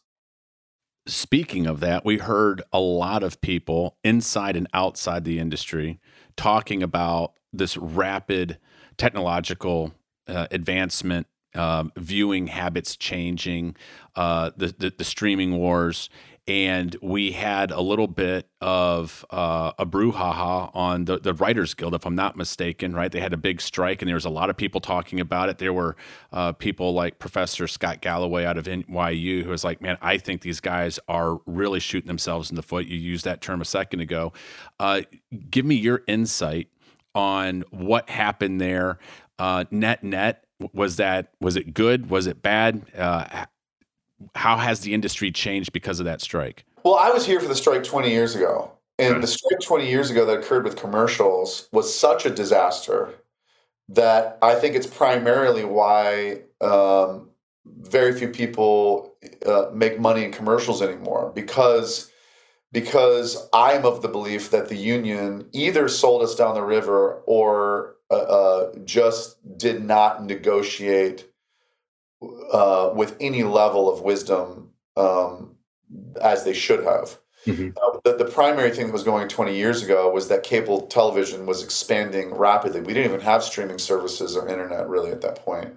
But brand managers and brands were coming to ad agencies saying, and I know because I've talked to a lot of creative directors about it, and they were saying, hey, why aren't you doing commercials for us? And they're like, well, we're on the actors are on a strike. And brands told creative directors, well, figure it out. And so what brands started doing was going out of the country into Canada and overseas, and then trying to keep production here. They went into Atlanta and Louisiana and North Carolina. They went to Vancouver and Toronto as well. And what they discovered was that in what we call right-to-work states, meaning states that did not have the same laws that unions could have requirements within. Right to work was you have to hire anybody within a union or not, right? So what they discovered was that there were really good actors and really good crews that were not unioned.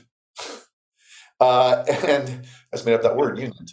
They were not part of unions. And so where a lot of this production that moved to those states came from was from that strike from 20 years ago. And then a lot of those states started throwing tax incentives. And they were going, wait a second, it's super expensive to shoot in California. We've got to get production done. And we're going there. We're finding that people are nicer. We don't have to get as many permits. It's a lot cheaper. And we can just fly our crews in, and we're still saving money. Saving a lot of money. So we drew a lot of production out of California, which affected, every time you have a strike, it's not just the artists that are out of work. You're affecting the economy in the entire state drastically. Every coffee shop, every sandwich shop, everything, dry cleaning, Uber, it impacts every single person.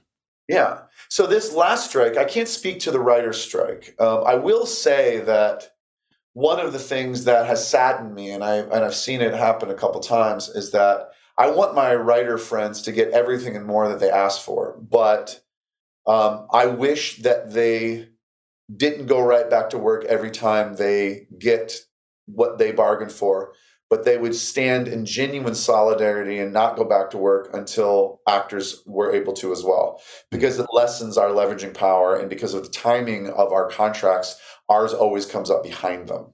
But having said that, some of the things that I felt that were being bargained for on behalf of Screen Actors Guild were necessary arguments, such as like AI or some of the audition requirements that actors were placed into was a runaway train. Just some of the things that we're having to do as, being audio engineers and technical engineers and video editors and do this thing 3 ways and do a close-up and then a 3/4 and then a full body. All of these things that we've been having to do that used to be done for us have made our job that much more difficult. I understood why they were arguing for it.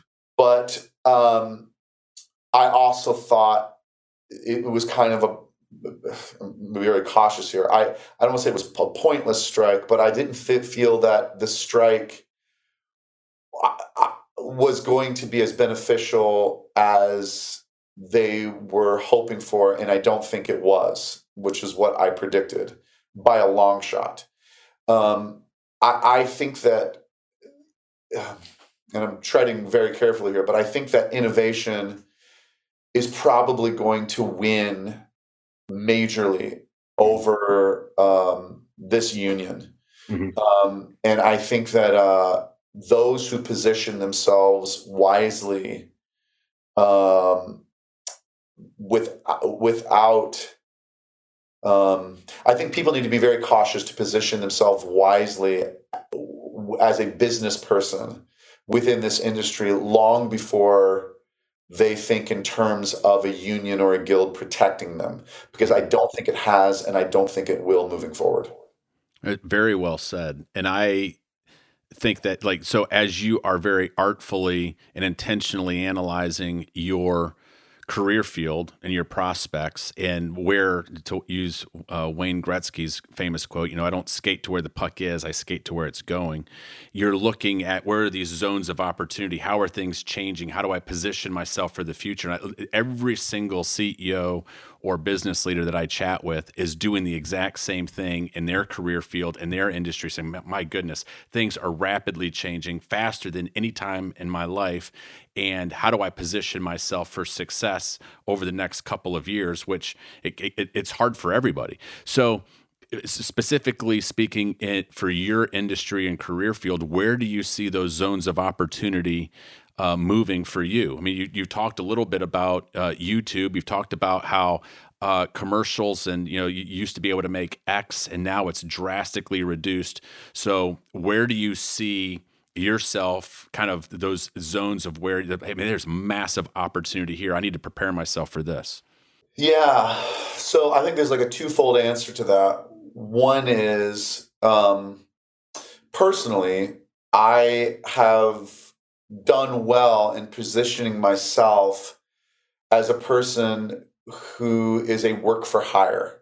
So I have that within 6 arenas. I've oiled the machines. People are aware of who I am. I think I have shown up and done good work, and I think people are pleased with me as a whole. I'm sure there's some haters out there. I can't please everybody, but as far as being an artist, I do good work, and I show up every time. But I have been looking at how I can design my life in a way in which I'm making more of the decisions. Because when you are an actor and you're doing commercials, you are speaking on behalf of a brand and promoting what they're wanting to sell. Mm-hmm.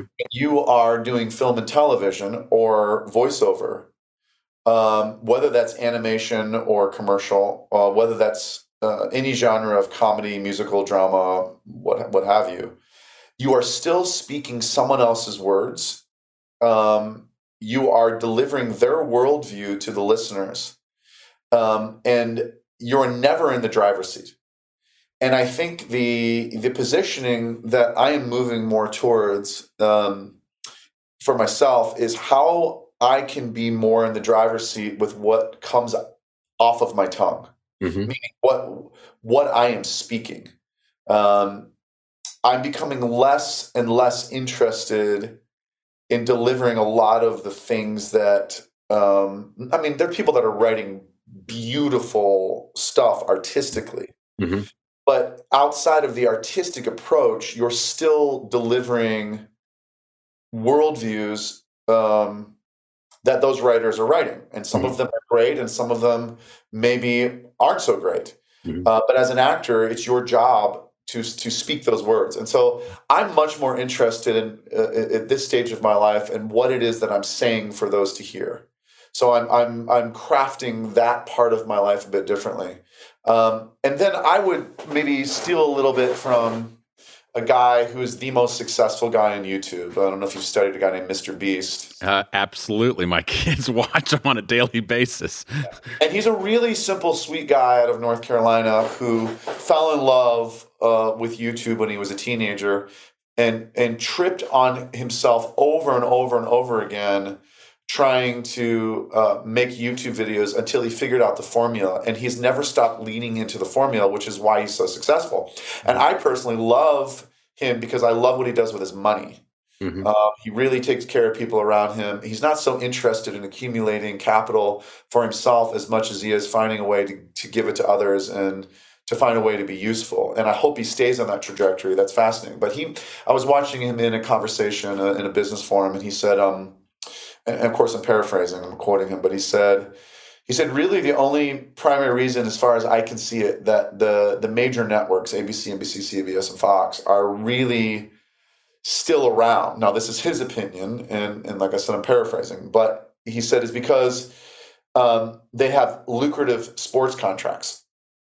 And he said the minute someone creates a streaming service and reallocates all of those sports contracts to having a for-purchase sports network, if you remove those lucrative NFL contracts, et cetera, from the networks, he said, I really think it's going to be difficult for those networks to maintain themselves. Because he said everything is moving towards YouTube as it is, and it's primarily the sports contracts that are keeping those networks in the positions that they are.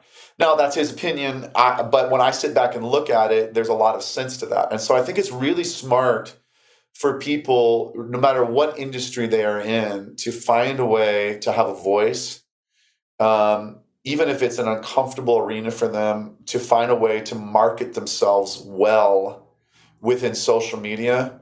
I was late to the game, and I did not monetize myself. I've got a friend who's become a really successful comic overnight. His name is Matt Rife, and I remember sitting across from him. Yes. Yeah. I was sitting across from him a couple of years ago, and we're not close or anything. Like, I call him a friend, like we're an acquaintance. We follow each other on social media, and we've had dinner together once. But I remember sitting across from him a number of years ago, and really pretty, beautiful, handsome guy, sweet, dates really beautiful women. I remember sitting there, and he invited me to a comedy show at a comedy store. I think he was there at the Laugh Factory. And I was like, I didn't know who he was at the time, and he was still not a name. And I was like, yeah, right. there's no way this guy's that handsome and he's also going to be good. I'm not going to this show, you know. And I was busy, so I ended up not going. And I turned on Instagram. We follow each other and we look at each other's stuff and comment here and there. And I remember turning on Instagram a couple months ago, and Forbes had an article listing the top 10 highest earners in social media in 2023. And one of them was him. He had made, I think it was 25 or 26 million just in social media last year. And I remember standing in my kitchen and I went, I love this guy, because what he did was he stayed in his lane. Mm-hmm. He knew what he wanted. He knew where he was going. And he found his niche. And his niche was TikTok and social media. He's really great at what he does, but what he's so good at doing is doing what we call crowd work, where he works with the audience, which is an improvisational ability that not a lot of people can do. It's an in-the-moment interaction, and he does it in this really sweet way where he's very endearing, but he's funny.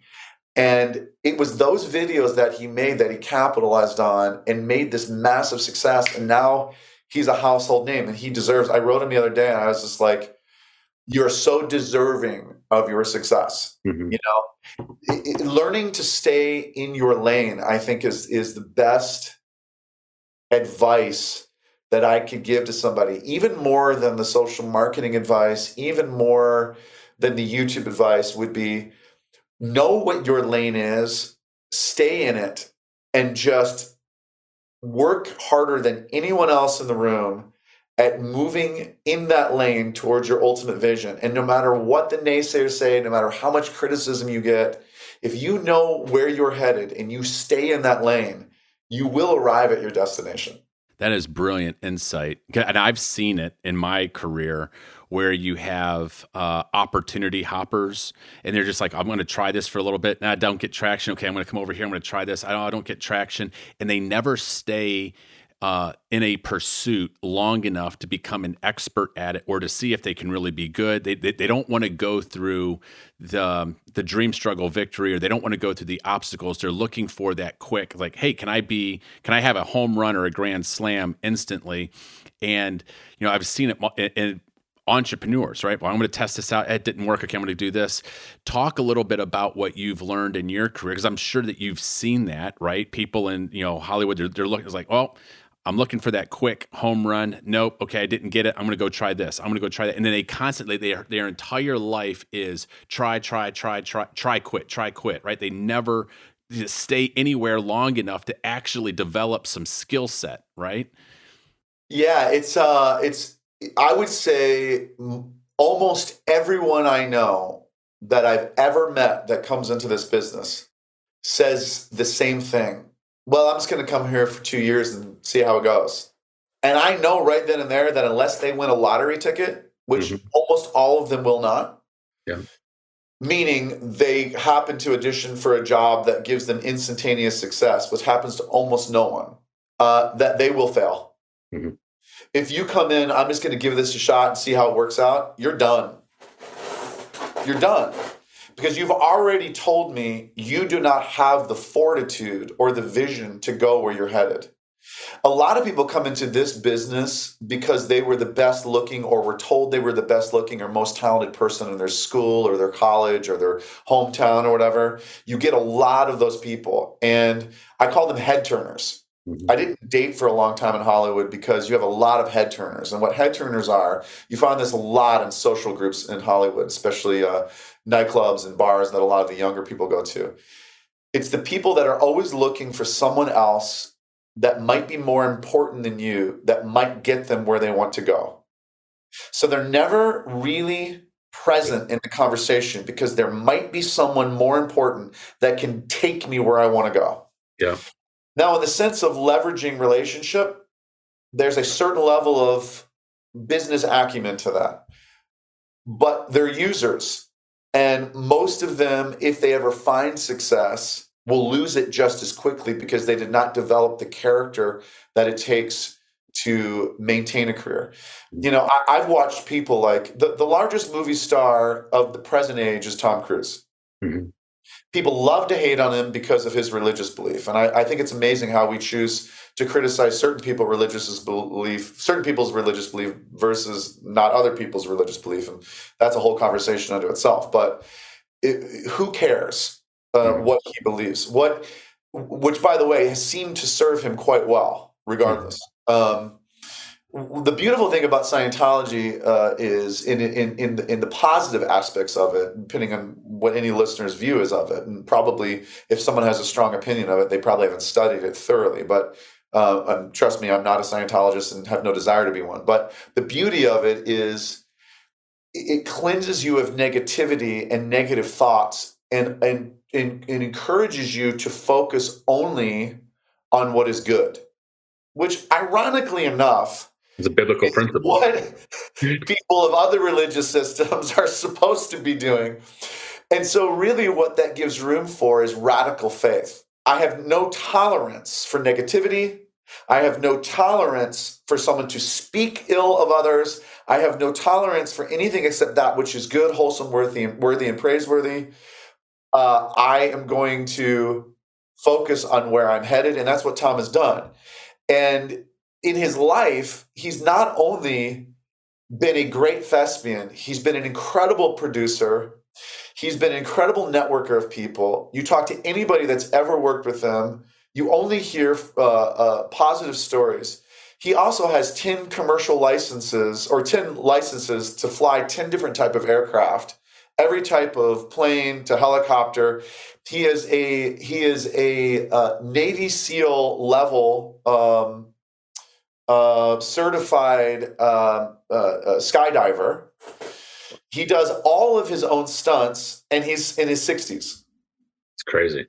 And so when I look at success within this business, if you trace back to the beginning of his story, he fell in love with storytelling, with cinema, so much that he was doing, I don't know the exact numbers, but I've heard it on the streets, that he did so many student films and so many independent projects. The same was true with Ed Asner. When I worked with Ed Asner said yes to everything someone asked of him because he had no ego in the game. And so he would do regional theater, he would do independent movies, and yet you look at his career, he has more, I think it's more Emmys for acting than I believe this is true, and you can double check me on this, than any actor in history. And yet he went to his grave, the last couple of projects being independent projects, helping other artists. And so I think what Ed was really in love with, and what I think what Tom is really in love with, and I can name other thespians like this, is they are in love with creating and helping other creators. Mm-hmm. And I think when you fall in love with the creative process, and that sits at the forefront of whatever business you're in, and then you commit to a vision, to creating it and seeing it until it is done, you'll be successful. So well said. So falling in love with the process, wherever you're at, enjoying the process, and the process actually being more meaningful to you than the actual destination or the rewards. Tom's not motivated by a trophy. He's not motivated by a credit or the accolades of Hollywood. He's motivated by the process of actually doing it and just being great at his art, right? And so when I take a look at entrepreneurs, business leaders that motivate and inspire me, none of them are motivated by the things that their success has garnered for them, but they just love being in the game. Their particular game, wherever their career is, whether they're running a restaurant, whether they're creating software, whether they're in the aviation industry, they just love the aspect, their calling, and they love the process. Yeah, I mean, Tom would summarize it as, and you hear, if you watch any interviews that he did promoting the last Top Gun, he is so in love with making the audience happy. To this day, he puts on a hat and sneaks into cinemas all the time around the world just to watch movies. He loves to watch the reaction. He loves movies. And there's other people that, love certain products. They They love, look at Berkshire Hathaway, Buffett. Warren Buffett. Still living in the same house he raised his kids in. He drives a pickup truck, eats McDonald's every day, drinks 2 Cokes or whatever. He's not doing what most people should tell him he should do as a long-term billionaire. Mm-hmm. But he doesn't care about money. What he loves is numbers, and he loves watching them duplicate. Mm-hmm. So it's money. It was not a matter of, I got to prove something to my high school professor and become rich, or, that woman that scorned me, or proving it to my parents or whatever. And if I have 12 houses, and there's nothing wrong with having 12 houses and having 50 houses or 100 houses or whatever, like, they become very useful if you allow others to use them, or, for you on occasion. But, there's an old saying, there's no, from an African-American pastor, there ain't no U-Haul behind your hearse. Mm-hmm. If your whole life is measured by how much money and how much merchandise you acquire, you're going to be a miserable old man once you get old. Mm-hmm. Because the true wealth, I remember talking to my brother about this. I think it was like 20 years ago. I said to him, I said, Dal, don't you ever just get frustrated trying to get to where you're going, and there's just so many obstacles, and I was just having this younger man's 5 minutes of complaint, and he paused and he goes, no. I said, what do you mean? He goes, because I decided when I was young that wealth to me would be quantified by the value of my relationships, and so that's what I invested in, and by that measure, I'm a wealthy man. And 20 years later, it is still the same value system. His investments have paid off, and you look at his life, and he's surrounded by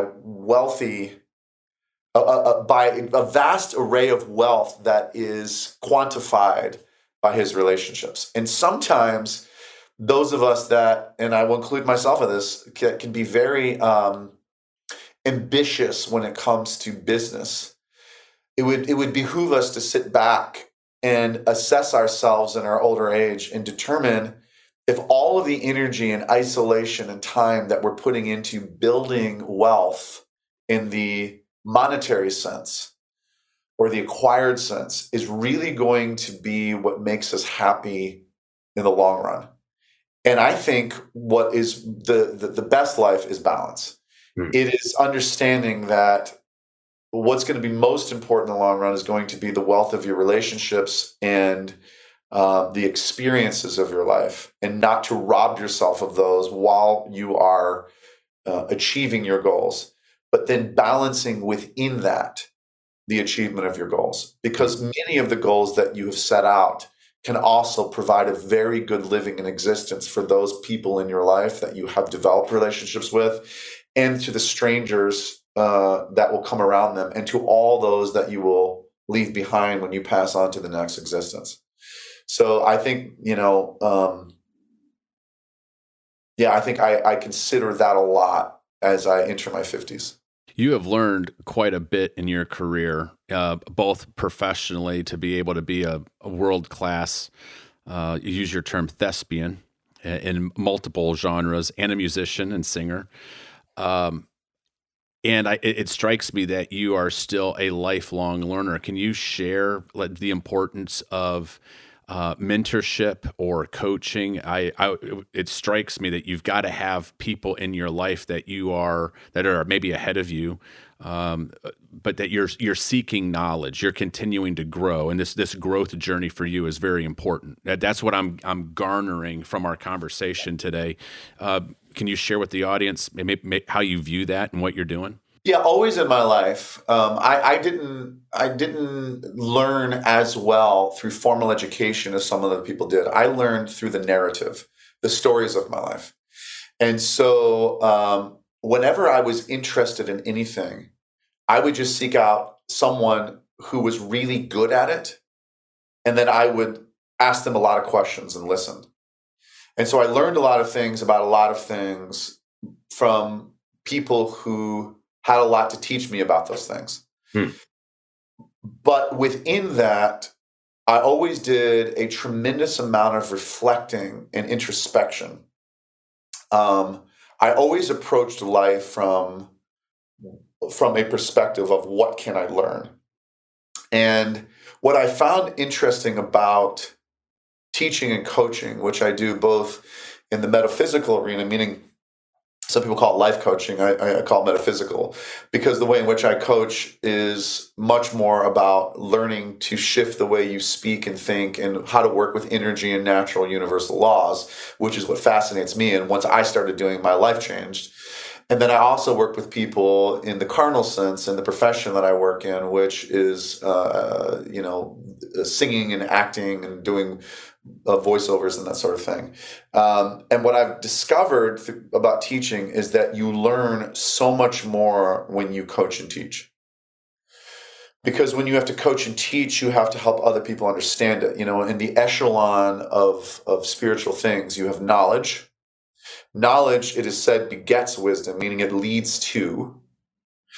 And yet there are people that have levels of wisdom that have very little knowledge, meaning, we live in the information age where we have more access to knowledge than ever before. And yet we have more foolishness and ignorance than ever before. Mm-hmm. So knowledge clearly is not the answer. You can get to levels of wisdom through knowledge, but there are people that have what we call street smarts. So they have wisdom on certain things without having hardly any knowledge about practical matters. Then above wisdom is understanding.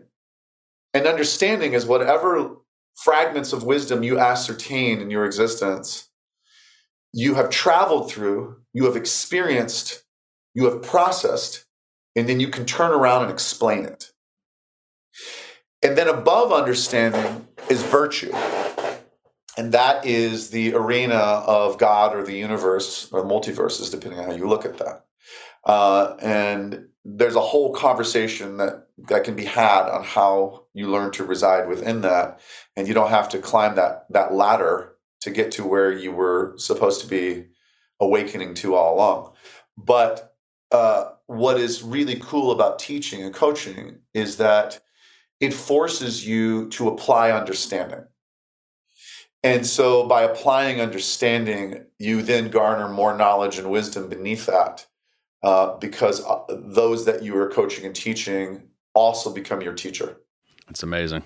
I'm just jotting some notes here as you're talking. So in this story arc of your journey, when it's all said and done, what do you want your legacy to be? How would you like to be remembered? What do you want to accomplish when it's all said and done? I would primarily like to be remembered as a person who loved well.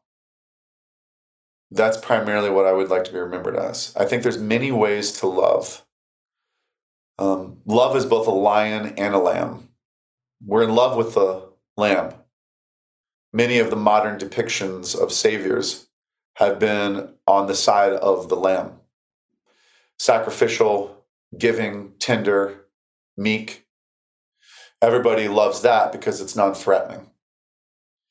But some of the greatest love that has ever been done for humanity has been done as a lion. And we've diminished the lion within society. The lion is seen often in the mother of children. But women have been known to lift cars off of babies as a lion in order to protect them. Try messing with the cubs of a bear and see what that mother bear does to you. You want that lion. And we particularly need that. We need it in men and women, but we particularly need that within men.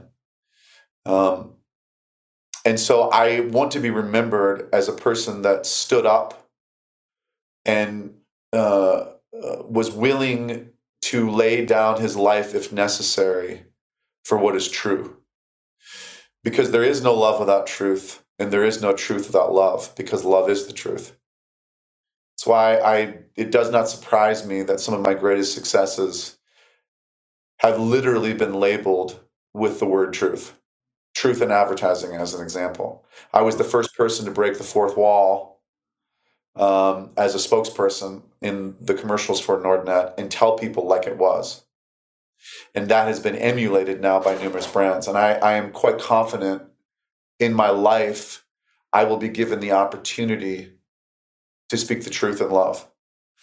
And what that looks like will be determined from whatever scenarios I am placed within. But I hope that I'm remembered primarily for my love. That's so well said. There was a question that you wanted to ask me, I think, as well, that I think you wrote me that I would love Please, to answer. I was about ready to ask you if there's, I've got one final question at the very end. I think you know what that one is, but is there anything, I mean, I'm so blessed by the time that you have graciously given us and our audience today, and I want to be respectful, but of you and your busy schedule there in California.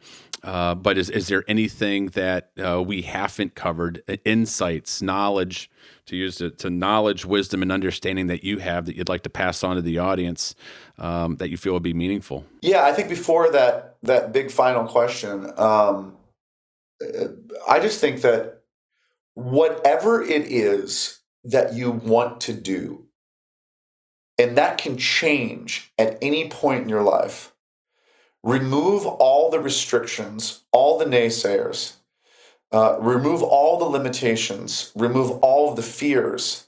In fact, confront them, because past your fear, it is said, is your destiny.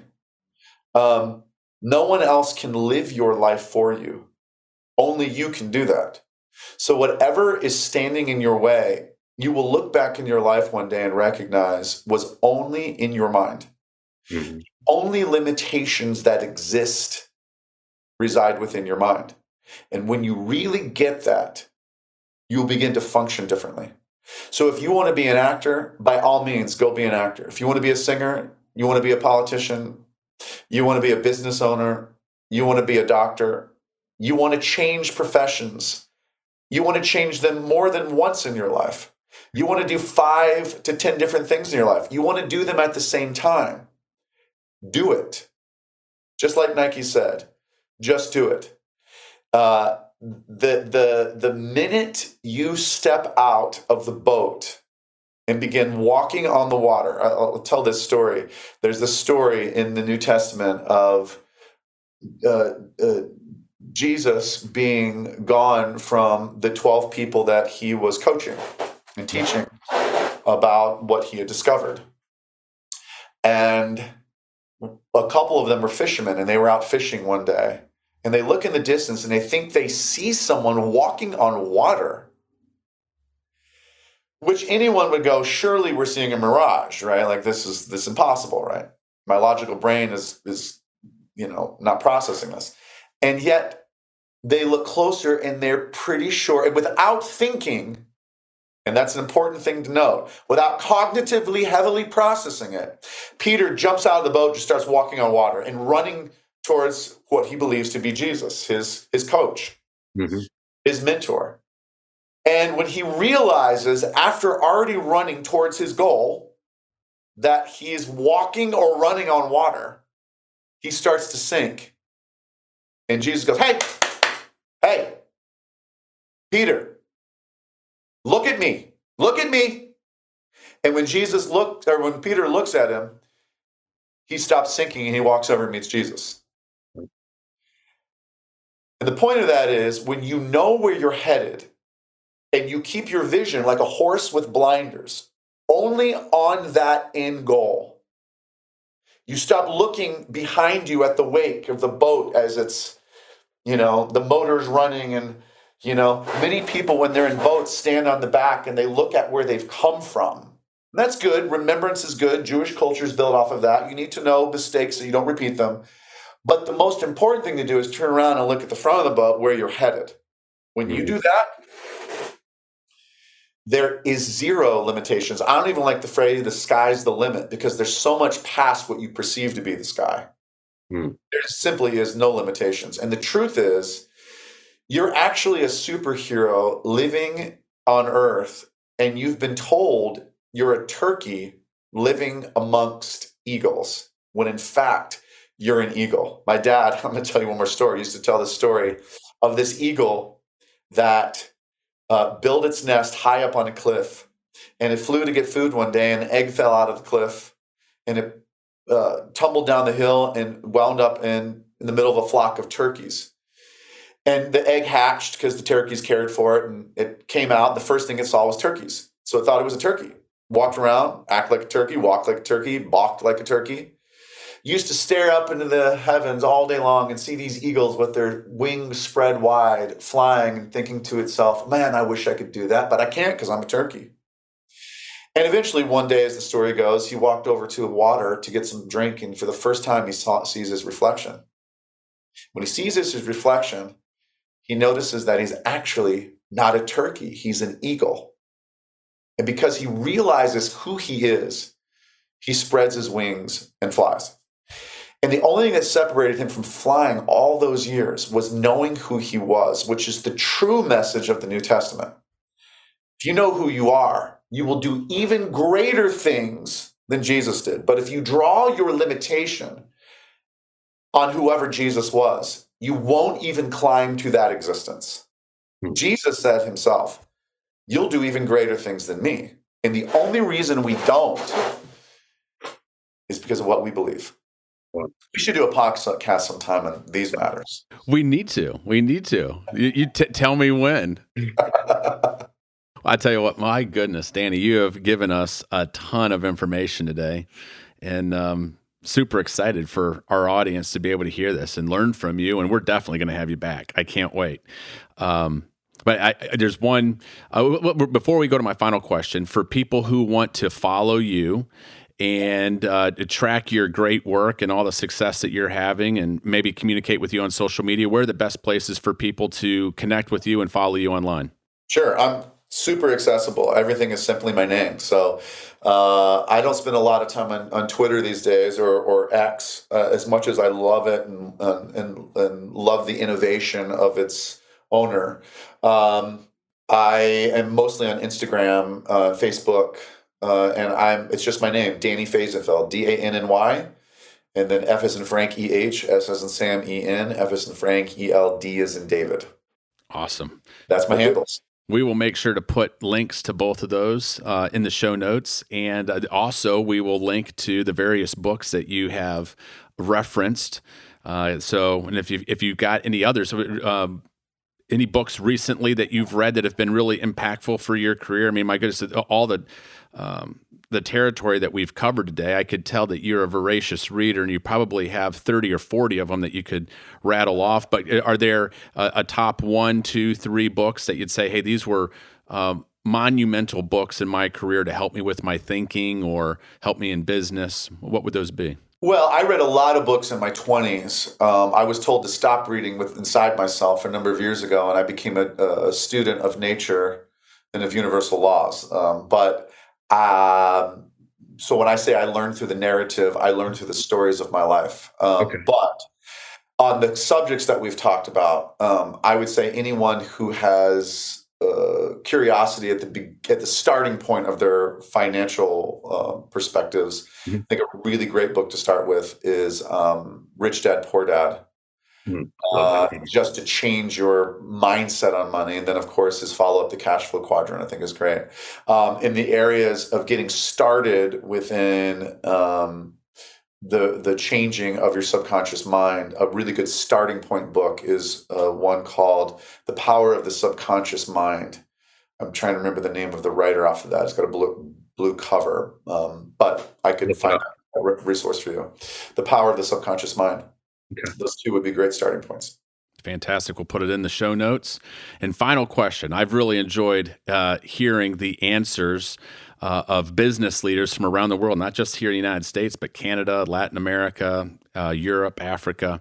But I've asked all of our guests over the last, say, year, this particular question. Imagine the President of the United States has contacted you and said, you know what? I want you to give the State of the Union address.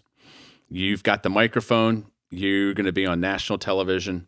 I want you to address the American people. And what would you say? How would you unite our country? And how would you motivate and encourage us as a nation today? I think I would say something like this. I would start with a caution and conclude with a promise. The caution I would say is this. If you study world history, be it the Greek Empire, the Roman Empire, or others, there's a few things that always precede their downfall.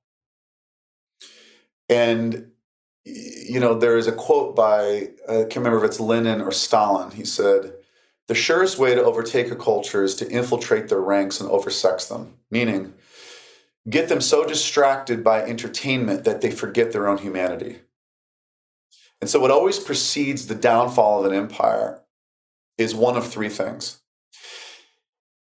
If an empire or a great country loses introspection, meaning the ability to travel within and assess oneself, that empire will begin to crumble. If that empire loses concrete thinking, meaning the ability to gather and process information, it will begin to crumble. If an empire loses personal responsibility, meaning the ability to take responsibility for one's own thoughts, words, and actions, that empire will begin to crumble. The United States has lost all three. And so we are in a downward spiral of being disintegrated from within.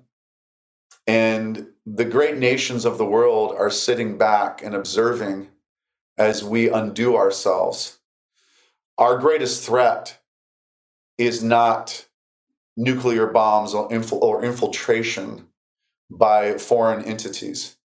Our greatest threat is the self-destruction of our minds. No policy change, no ideology, no political system, no leader will ever be the solvency. There is only one thing that can precede the salvation of this particular country. And it is this. Until you place at the forefront the pursuit of what is true, there is nothing else that will prevent the downward spiral. At the forefront of every endeavor, of every pursuit, must be the pursuit of truth. And when you discover truth, you must then be seeking to find out what is even truer than that. And when you discover that, you must be seeking to find out what is even truer than that.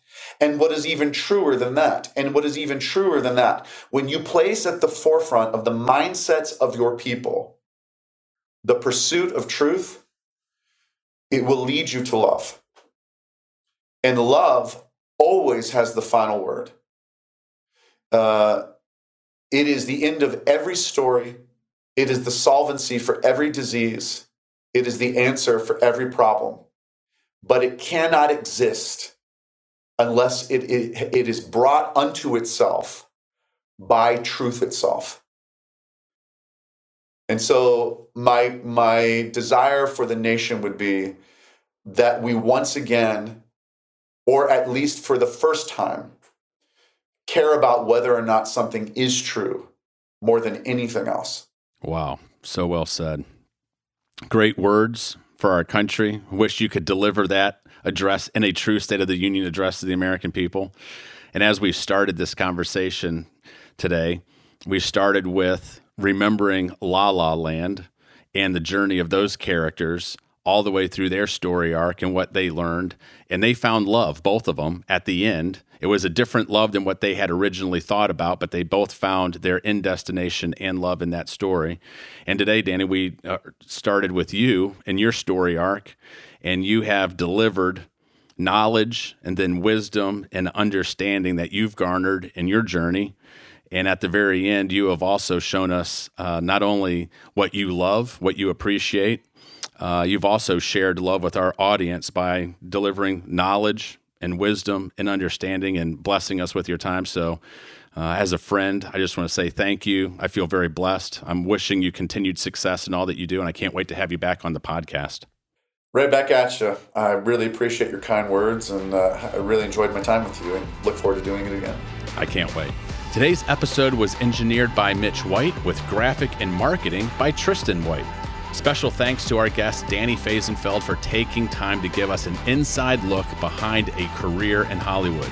Make sure to subscribe on Apple Podcasts, or if you're an Android user, check us out on Spotify or wherever you go to listen to great podcasts.